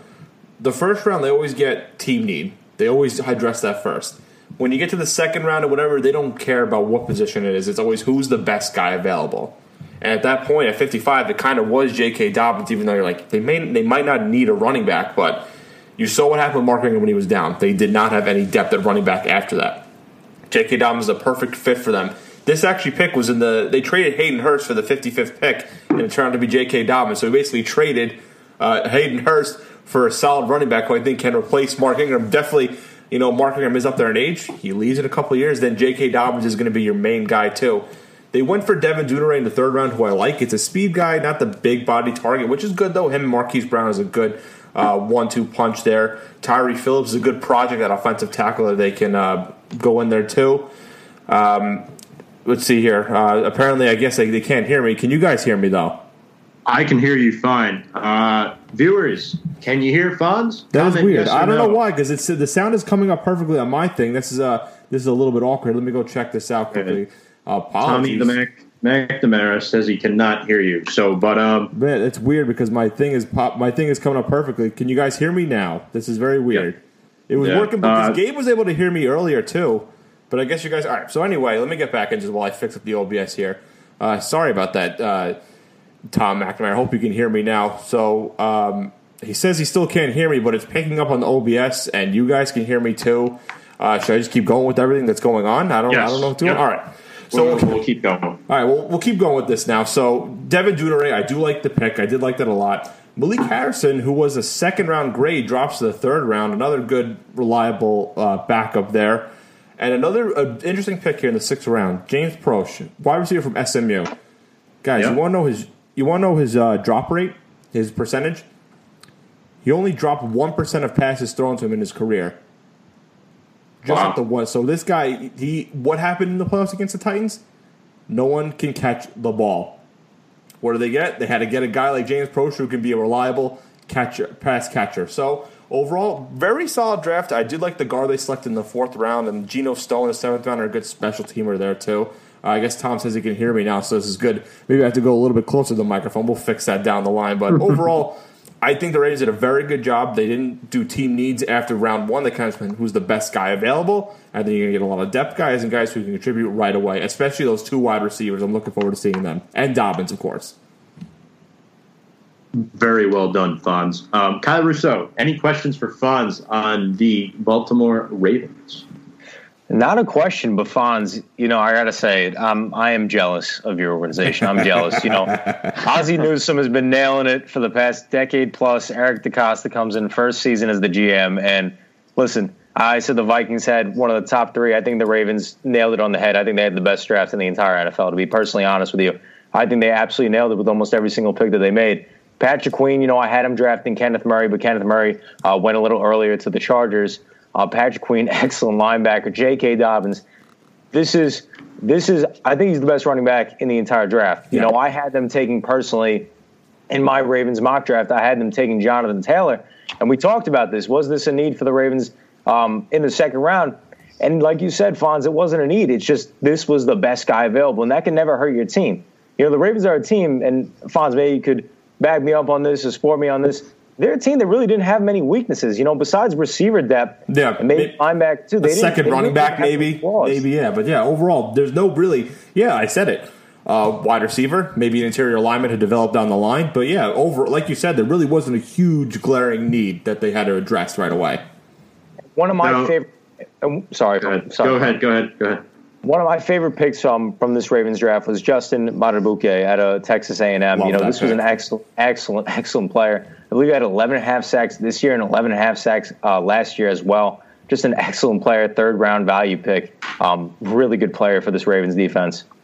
Yeah, I like Madubuike a lot, too. He was graded like an early second rounder, too. Much like Dobbins was kind of an early second rounder, late first rounder, if anything. And again, these guys fall right into the Ravens' lap too. I do like Madubuike. I think he could eventually start right away. And a lot of these other guys too. I could definitely see them being starters down the line. I really like what Baltimore did in this draft. I love the Patrick Queen pick that fell right into their lap. I believe a lot of us had Kenneth Murray going to Baltimore. Mm-hmm. James, who did you have the Ravens taking in the first round of your mock? Do you remember? You know what? If you give me 2 seconds, I can pull that up and let you guys know. I don't remember offhand because we made that so long. We did a lot of mock drafts. We did do a lot of mock drafts. Let me Terrell Lewis. Terrell Lewis, James. Terrell Lewis. I remember Terrell Lewis. Yep. Yeah, that would have been a solid option. I'm drawing a blank on where he ended up going. I don't remember the team. I don't want to say the wrong team, but it would have not been a bad pick too. But I mean, the Patrick Queen one it fell right into the lap. Kenneth Murray, very good to the Chargers, but I mean that was the second best option at linebacker. I want to say the Rams took Terrell Lewis because I know the Rams took an edge rusher from Alabama. He went to the Rams. Fonz, my question for you: Ken Dobbins, obviously Mark Ingram is on the wrong side of 30. Mm-hmm. Ken Dobbins split into his carries. I definitely think so. I mean, when you look at the running back, it's now a running back by committee. I mean, name every single Super Bowl team, and did they have the bell cow number one guy probably back in the day? Not necessarily now. I mean, we make fun of the Patriots, but they had 4 or 5 running backs they can do a rotation with no matter what. I mean, one game it was Rex Burkhead, the next it was James White, literally in that Super Bowl. So it's something that they're going to try to do now, kind of split the carries out a little bit, give Ingram maybe a little bit more, and then as the season progresses, switch it over to Dobbins, and then maybe next year or the year after, fade out with Ingram and have Dobbins come in. But yeah, it's going to be a running back by committee, and that's something that the Ravens kind of need to do now. 100% agree with you there, Fonz. My next question for you. Did the Ravens add enough offensive firepower by not taking a wide receiver until round 3? Now, obviously, we know this draft class was stacked. Duvernay had 106 catches last year in 2019. Where do you see him fitting into this depth chart, and is that enough? You know, I mean, the Devin Duvernay one, I did like the pick. I told the show a couple weeks ago, I want them to get Denzel Mims or another receiver. But Duvernay is not a bad option right now. He is a good player. I think he could maybe be the third wide receiver. I think it's right now it's going to be Marquise Brown. Willie Snead's going to be your veteran leader. Duvernay is going to be the third guy. They do have 2 other guys. Jaleel Scott is another third-year guy now looking here to make an impact. And I believe then it's going to be James Proche, the other guy, too, because Seth Roberts is no longer there. But, yeah, I thought they were going to go wide receiver in the second round, at least at this point. But, you know, they wanted to go with the speed guy in Duvernay. But he does have, like you said, 106 catches, right? If I heard you correctly. That's a lot of catches. That's something that they need a guy. They need a guy that's a reliable wide receiver. I mean, the Ravens, I can't name the last time we've had a regular, consistent 1,000-yard receiver. It's been rotation with Anquan Bolden, who never really had 1,000 yards, but was always there. Torrey Smith never had 1,000 yards, but was reliable. Steve Smith Sr. was reliable at his age, but really never broke the 1,000-yard mark, too. There was never that consistent 1,000-yard guy, so that's something that they want to kind of go after now, and that's something they can see maybe with Marquise Brown and Duvernay. I agree. It's not always important to take a wide receiver right away, especially with how stacked this draft class was. Speaking of the wide receivers they got, though, you brought up James Proche earlier. Over the past 2 years, this guy had 204 catches combined. Yeah. Where do you see him fitting into this? What do you expect from him? You know, I mean, like I said before, he only dropped 1%. I think it was even less than that of passes that were eligible passes that were thrown to without being overthrown or whatever. This guy's a ball magnet. I mean, obviously come from SMU. It's not the big name school, whatever, but you know, like I said, it's not as much of depth at the wide receiver spot, so he definitely can compete with Chris Moore was another guy. I'm looking at the wide receiver depth chart now, but he's more of a special teamer. James Proche could probably be a special teamer for now, but I definitely think with those 200-plus catches in 2 years, I think he has an odd role in this offense down the line too. I mean, that's a reliable target. Like I said, they need someone who can be a reliable catcher and not drop the easy targets Lamar throws to them. So that's a good spot. He definitely can play down the line, but it will take him a little bit. I would like that point. Kyle, what else do you have for Fonz? Fonz. You know, I don't really have much. I mean, there's really not a lot of questions. He just hates my franchise. This is really. I got plenty of more. I watched this draft. For 3 straight days. Didn't take it off my television, and every single time the Ravens came up, I'm like, "Damn, that was a good pick. There's not much commentary. There's not much to be said. You know, we've been asking people. You know, Gabe, Jordan. You know, give us grades on their team's draft. And Fonz, to me, at least to me, this is obvious. This is an obvious. You know, Gabe said it before. You know, no team is perfect, but this is pretty damn close to a perfect draft, in my personal opinion. Definitely agree. I don't know if you want me to give the grade right now. Or you want me to wait until the end, Tom? What do you think? Let's wait. Let's wait till the end so we address the rest of these questions. Malik Harrison, linebacker out of Ohio State. Now I know you have Josh Bynes and you now have Pat Queen. Well, Bynes left. Bynes left for Cincinnati. Actually, he just left for Cincinnati. Oh, that's right. So I stand mistaken. Now, where do you think Willie Harrison fits into the picture? Well, I definitely think he'll be a guy who's a rotational guy for now. Definitely a eventual full-time starter. I know Patrick Queen is going to be the main guy to start in the middle, and then you're going to have Malik Harrison maybe come off outside linebacker, standing outside linebacker, maybe in rotation too. Obviously, could also be a special teamer. Yeah, I mean, they really could both being the starters. They run the 3-4 defense because guess who the other inside linebackers are? It's just L.J. Ford. He's more of a special teamer. So maybe, you know what, him and Queen could be 2 rookie inside linebackers that start week 1 for the Ravens. And he was a second-round grade, late first-round grade. The fact that he got him in the 3rd round, I mean, that's just crazy. Speaking of guys falling and slipping to the Ravens, now I ask you this question. Matabuk, I mean, you were praising this guy.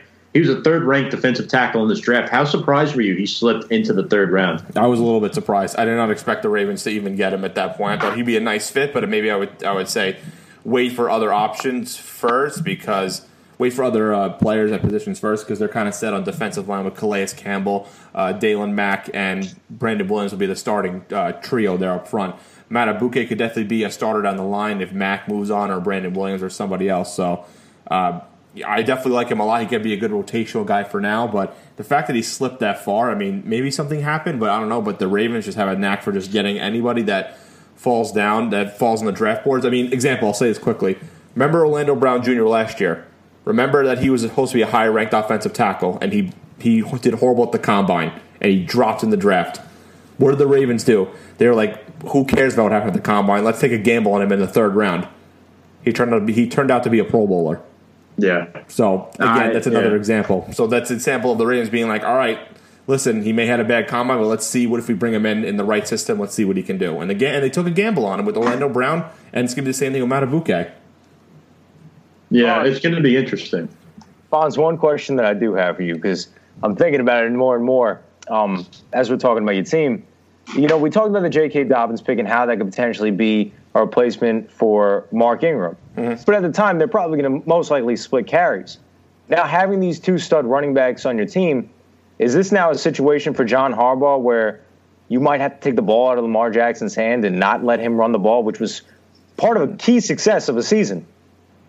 Yeah, you know, that I thought about that too when they got Dobbins. They were kind of boosting up because remember, they brought back Gus Edwards. They still have Justice Hill, so they have 4 capable running backs at the position.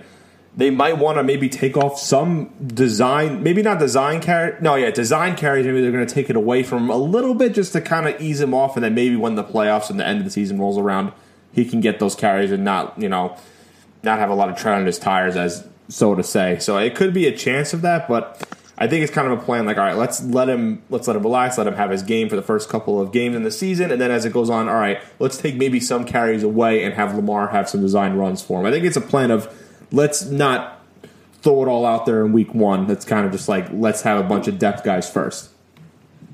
Right. Good point, Kyle and Fonz. Speaking of depth, the Ravens went out and they drafted 2 offensive linemen, Ben Bredesen and Tyre Phillips. Mm-hmm. Obviously, Marshall Yanda retired.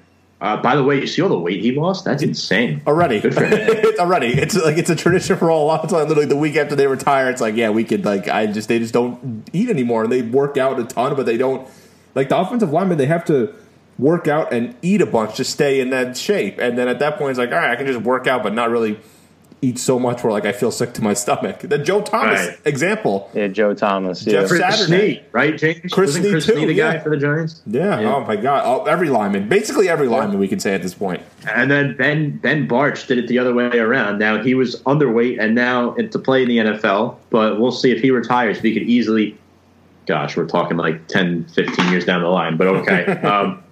Anyway, how do Phillips and Bredesen help fill a void that was left by Yanda? Well, it's going to be hard to replace it. I mean, Yanda's maybe bias here, Hall of Fame guard, consistent guy for so long, Super Bowl champion. It's going to be hard to replace him, but they drafted those two guys to maybe eventually have that in there. They also still have Bradley Bozeman, Will Holden. They can compete for who's going to be the starting two guards there.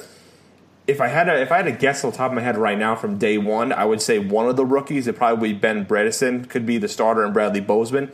Phillips maybe could compete, but he also could play some tackle, so he could be some depth for Ronnie Stanley and Orlando Brown Jr. too. So I would say the Bradley and Ben will be the two guards. Tyree Phillips could be maybe like the sixth lineman that comes in because he can kind of play all over the line.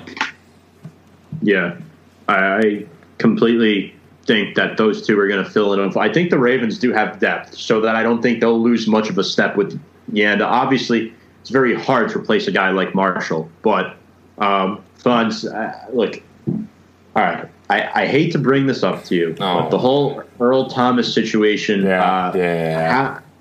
because I'm looking at the Ravens drafted Geno Stone with their last pick, but how concerned are you now about this whole Earl Thomas situation moving forward for this team? Well, just reading the whole story of what's happening, what is going on with like what his wife did, and finding out what's going on. It's a crazy thing that's happening. I kind of still want to know more about the story in depth. We kind of got a little bit where his wife was held him at gunpoint, so that's kind of just a scary situation. So I don't think the Raiders are going to do anything right now and say like cut him or like get him rid of the system or for now until they see the whole story, because it looks like it's not really like he like started. I'm trying to word it like without like sounding whatever, but I think they're going to wait a little bit. The Geno Stone pick, I mean, he's a good special teamer for now and maybe could be the eventual starter down the line. Because remember, Earl Thomas, while he is a great player and I do like him a lot, he's going to be 32, or he just turned 31, excuse me. So he's going to be 31 at the end of the season. He has a couple of seasons left. I don't think this whole arrest is going to affect what's going on right now until we get more details about it. But if it was just like what we heard now, I think he'll be fine. But it's a good replacement down the line. Something the Ravens always do. They draft secondary players in the late rounds. Don't play them right away, and then they eventually start. Example, Chuck Clark and Deshaun Elliott. They were both drafted late a couple of years ago. Now Chuck Clark is going to start opposite of Earl Thomas. Deshaun Elliott might eventually be the starter. Maybe two Thomas or maybe another cornerback spot too. Just an example, they draft late guys to eventually start them. My favorite Raven safety of all time is Tom Zivikowski, hands down. I remember Zivikowski. I remember him. Wow, that's a throwback. Notre Dame guy. Yeah, that's right. I figured I should have known. I should have known you liked it because you're a Notre Dame guy. Hiroki Nakamura was interesting too. I remember Hiroki Nakamura. I thought he was going to be very good. He had a good couple string of games, and then he just fell off completely. But I remember him too. Jim Leonard, and they've had some good Ed Reed, of course, is the legend. They've had a lot of good rotational safeties. Obviously, Ed Reed was a pillar, the staple of that defense. But they always had good guys like going around next to him too. Bernard Pollard. Another example, too. He'll start alongside Ed Reed. Had a couple of good seasons. Helped them win the Super Bowl that year, too. So, Fonz, me, Kyle, and James want to ask you this one question about the undrafted free agents that they've got. Oh, yes. They quarterback out of Utah, Eli Wolf, tight end out of Georgia, Jacob Breland, another tight end out of Oregon. Being that Hayden Hurst is no longer on this team and the Ravens did not draft a tight end. Out of these three guys, Huntley, Wolf, and Breland, which one of these undrafted free agent tight ends do you think has the better shot of making it, Wolf or Breland? I would probably go more towards Jacob Breland because he did play longer. He did play longer at Oregon, was more in their offense. I would definitely say it's kind of hard a little bit. I mean, no matter what, the third tight end on the roster is not going to play much. It's more of who can be a good special teamer. I mean, I definitely, because Breland had more experience at Oregon, I definitely think he has the edge here. But it'll be definitely interesting to see. They might end up. There's another thing. I'll say this, Tom. Do you remember the wrestler Rick Steiner? Because his son signed with the Ravens too. Bronson Rick Steiner, fullback from Kennesaw State, and he can also play tight end too. So he could definitely, maybe he could definitely compete for that third tight end spot because he can play the hybrid role also. But I'll say as of right now, we'll see how they go in the preseason. I'm going to give the edge to Breland a little bit more, but it wouldn't shock me if the other two guys make it over him. There's a chance they might keep both of them. James, you have something to say to Fonz? Yeah, quick question. This is their undrafted free agent with their quarterback. How do you feel about that? Oh, when they drafted Tyler Huntley, not undrafted, they signed him from Utah. Huntley was a good quarterback for Utah. He was a solid player for them. I think it's kind of a thing where more of I wouldn't say maybe just a camp arm, probably just to bring him in there to see. Maybe the Ravens done this thing before too, where they bring in guys. They brought in a kicker last year, and they didn't need one because of Justin Tucker. Went balled out in the first preseason game. We traded a 5th round. We got him for a 5th round pick in return, and he didn't pan out well. Could be the case where we'll bring him in, impress a little bit, and a team in need of a quarterback or a backup quarterback, they'll trade for him or something. But I think it's more maybe just competing with Trace McSorley and Robert Griffin for the backup spot. I'm honestly not too worried about it. It'd be a case of anything of a camp arm, maybe bringing in for a trade and whatnot. So more like of a trade bait per se. Yes, I would say that too. Because listen, injuries happen. See, I don't want it to happen, but let's be real. It's part of the game. A team loses 2 backup quarterbacks. They scramble around for other guys. They could end up trading for a young rookie guy just to be behind a veteran. Yeah, I completely agree. Lamar Jackson, eventually, he won't be able to run like this forever. So there's going to come a point in time where guys typically are like this. They either do a good job of adjusting their game, this is the older they get, or they continue to do this and get banged up. But, I think Lamar Jackson is super young, and he's a great quarterback for them to have. Fonz, your grade for Baltimore as of right now? Listen, I definitely I agree with Gabe. No draft is absolutely perfect. I think out of all the teams, this might be the closest to a perfect one. I'm gonna give it a. What's considered perfect? An A plus, or we go an A? Like, what is it? The school system, or is it the A plus? Is that perfect? Because I'm gonna go whatever is one below that. Because if we're saying A plus is perfect, I'm gonna go A. If we're saying no, A is considered the perfect, I go A minus. So whatever you guys think. Well, Tom, what do you think? What's considered perfect? A plus or A? Look, we don't have a perfect system, but an A plus is probably the highest you can get. Then I'm gonna go with an A. I definitely wish they kind of went for a wide receiver, and with that 55th pick or 71st pick, a more reliable wide receiver, like I said, T. Higgins, Michael Pittman, Laviska Shenault. But I'm not entirely upset because J.K. Dobbins and Justin Matabuke solid players too. So I'm gonna give it an A. They filled a lot of needs and got a lot of depth, and which was something the Ravens definitely need, especially in that Titans game where you kind of saw they needed depth that their certain guys were struggling. Yeah, I completely agree with you. I think that the Ravens are in a really good spot for next year to win a bunch of games again, win that division, and be a very high seed in the NFL playoffs. Let's talk about one winner we have from day 3. This is rounds 4 through 7. I'm just going to go ahead and I thought a lot of teams didn't do great in day 3, to be honest with you. This is a time where you're supposed to pay attention and go for guys that could potentially be sleepers. I thought a lot of teams missed multiple times. I thought the Giants missed multiple times. I thought the Green Bay Packers missed a lot. But one team that I really think did a good job was not just the Baltimore Ravens, but also the Buffalo Bills, the Miami Dolphins. I thought they really did a good job with their day 3 picks. I was going to agree with you on the Dolphins because Solomon Kindley, guard from Georgia, played next to Andrew Thomas. guy's a mauler, and that's something that they want. That's something the Dolphins want to bring back. The trenches players. They also got 2 defensive ends after that too, in Jason Strowbridge and Curtis Weaver. 2 solid defensive ends to go along with that guard that fills up the trenches, which is something that Miami wants to build up, the ground and pound offense. Who was the leading rusher for the Dolphins last year? Ryan Fitzpatrick. They got Jordan Howard traded for Matt Breida, and they kind of boosted up on top of Austin Jackson and Robert Hunt. They got Solomon Kinley to complete that line. So that's something I liked what the Dolphins did there. Definitely agree with you on that. Kyle Russo, what do you think? Tom, like you alluded to, there was nothing really, out there, pick-wise that really spoke to me and said, wow, that was a great pick. But I said it last week. I think Trent Williams, the acquisition of Trent Williams on day 3 from the Redskins to the 49ers, that was the best acquisition of day 3. They got one of the greatest left tackles to ever play the game for practically nothing, and they didn't have to sign him to an extension on the day of Joe Staley, who's one of the best offensive linemen to play the game, and they easily replaced him with practically no compensation given up. And I think that's by far, in my personal opinion, the best day 3 acquisition. I really like that. James, any to piggyback off that? I happen to agree. Oh wow, English, James. I happen to agree with Russo. I mean, nobody really stood out on day 3, and like Tom, you said earlier, day 3 is more of like your sleeper round guys, and unfortunately, there was nothing like that to spark excitement for day 3, in my opinion, at least. But yeah, I'm agreeing with Russo. Actually, I have another team, actually. I just realized this one, too. I like what the Chargers did.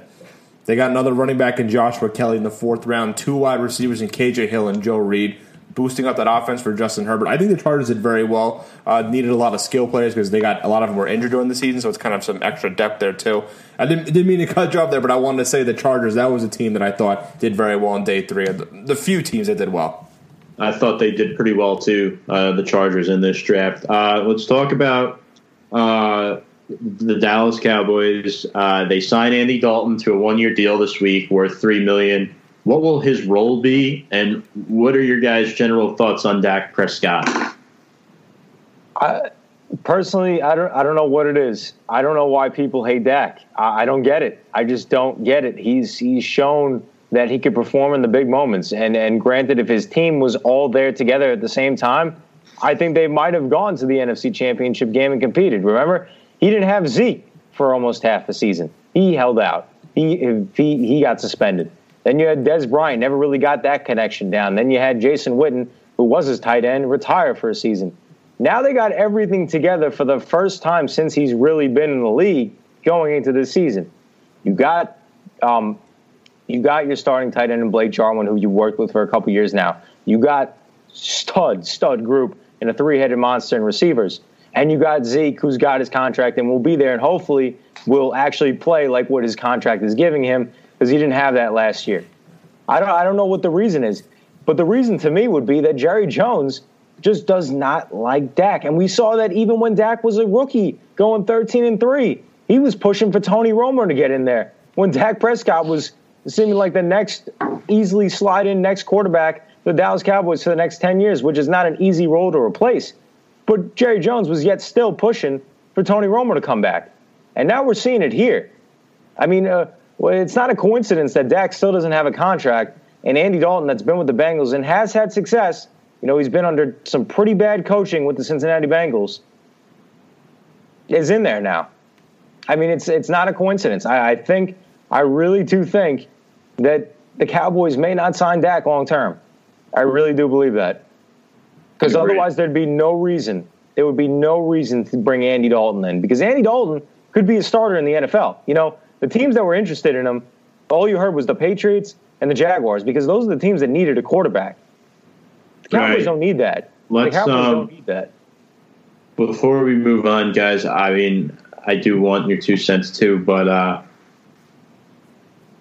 I think Dalton's brought on a 1-year deal. This is make it or break it type of deal, and I think Dak is going to be watched more than ever this year. I think the biggest mistake is when the Cowboys give him that contract, because they have big issues on both sides of the line. Travis Frederick just retired. I understand they can build through the draft and stuff, and they still have an awesome offensive line, but their defensive line, outside of DeMarcus Lawrence, can you really name one player on that line?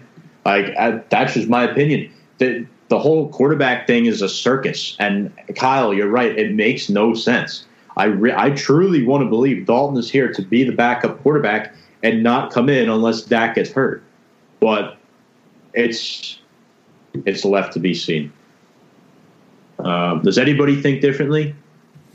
No, I mean, Jack, go ahead, James. Go ahead, Fonz. No, I mean, I was going to say, I mean, it's just with the whole Cowboys thing. I mean, like, you know, Dak has been a very good quarterback for them. He's been very solid for them. I don't know why. I'm not saying you give him like this whole big giant extension, making him the highest paid quarterback, but you have to pay him at some point because he's been very consistent. And I also get what you're saying, Tom. They also have to address other things.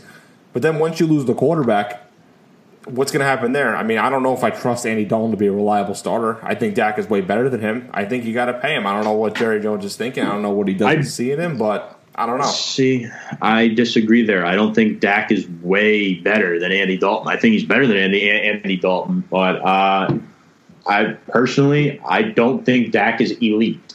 I don't think Dak is elite. I think he's at the bottom tier of the top 10, and he maxes out there. Quite frankly, I think Dak is a terrible team player. He deals with the media awfully, and I don't think he's very ungrateful for what Dallas has given him. He's turning down. Look, hey, I mean, I know there's a lot of I don't want to use the term fake news, but look, I disagree with that. I think Dak is not in the long-term plans for the Dallas Cowboys. I think Dallas is screwed after this year, to be honest with you. And it's the Jerry Jones way or the highway, and that's the reason why I think that at the end of the day. Mm-hmm. It's just alarming that they've chosen to pay every single person except for like the most important position on the team. Definitely. When that has brought the most success. That's what makes no sense. It just doesn't make any success. It doesn't make any sense. I think Dak needs to sign the franchise now because obviously with the whole COVID-19 thing, you can't really see anybody in person. The salary cap's going to, I think it's going to hurt him. He's not going to get that whole giant contract. Guys, we're pressed for time, so we have to move on. Don Shula passed away this week at the age of 90 years old. Head coach for the Baltimore Colts and the Miami Dolphins. The 1972 Dolphins now stand as the only, they still stand as the only perfect season in NFL history, thanks to the Giants in Super Bowl 42. But rest in peace, Don Shula, an all-time great. Nothing but respect for him. 90 years, a very long life, and thoughts and prayers go out to the Shula family. Don Shula, I know none of us are really old enough to remember him, but Fonz being the head coach for the Baltimore Colts, that time he was there, it really led to his glory days in Miami.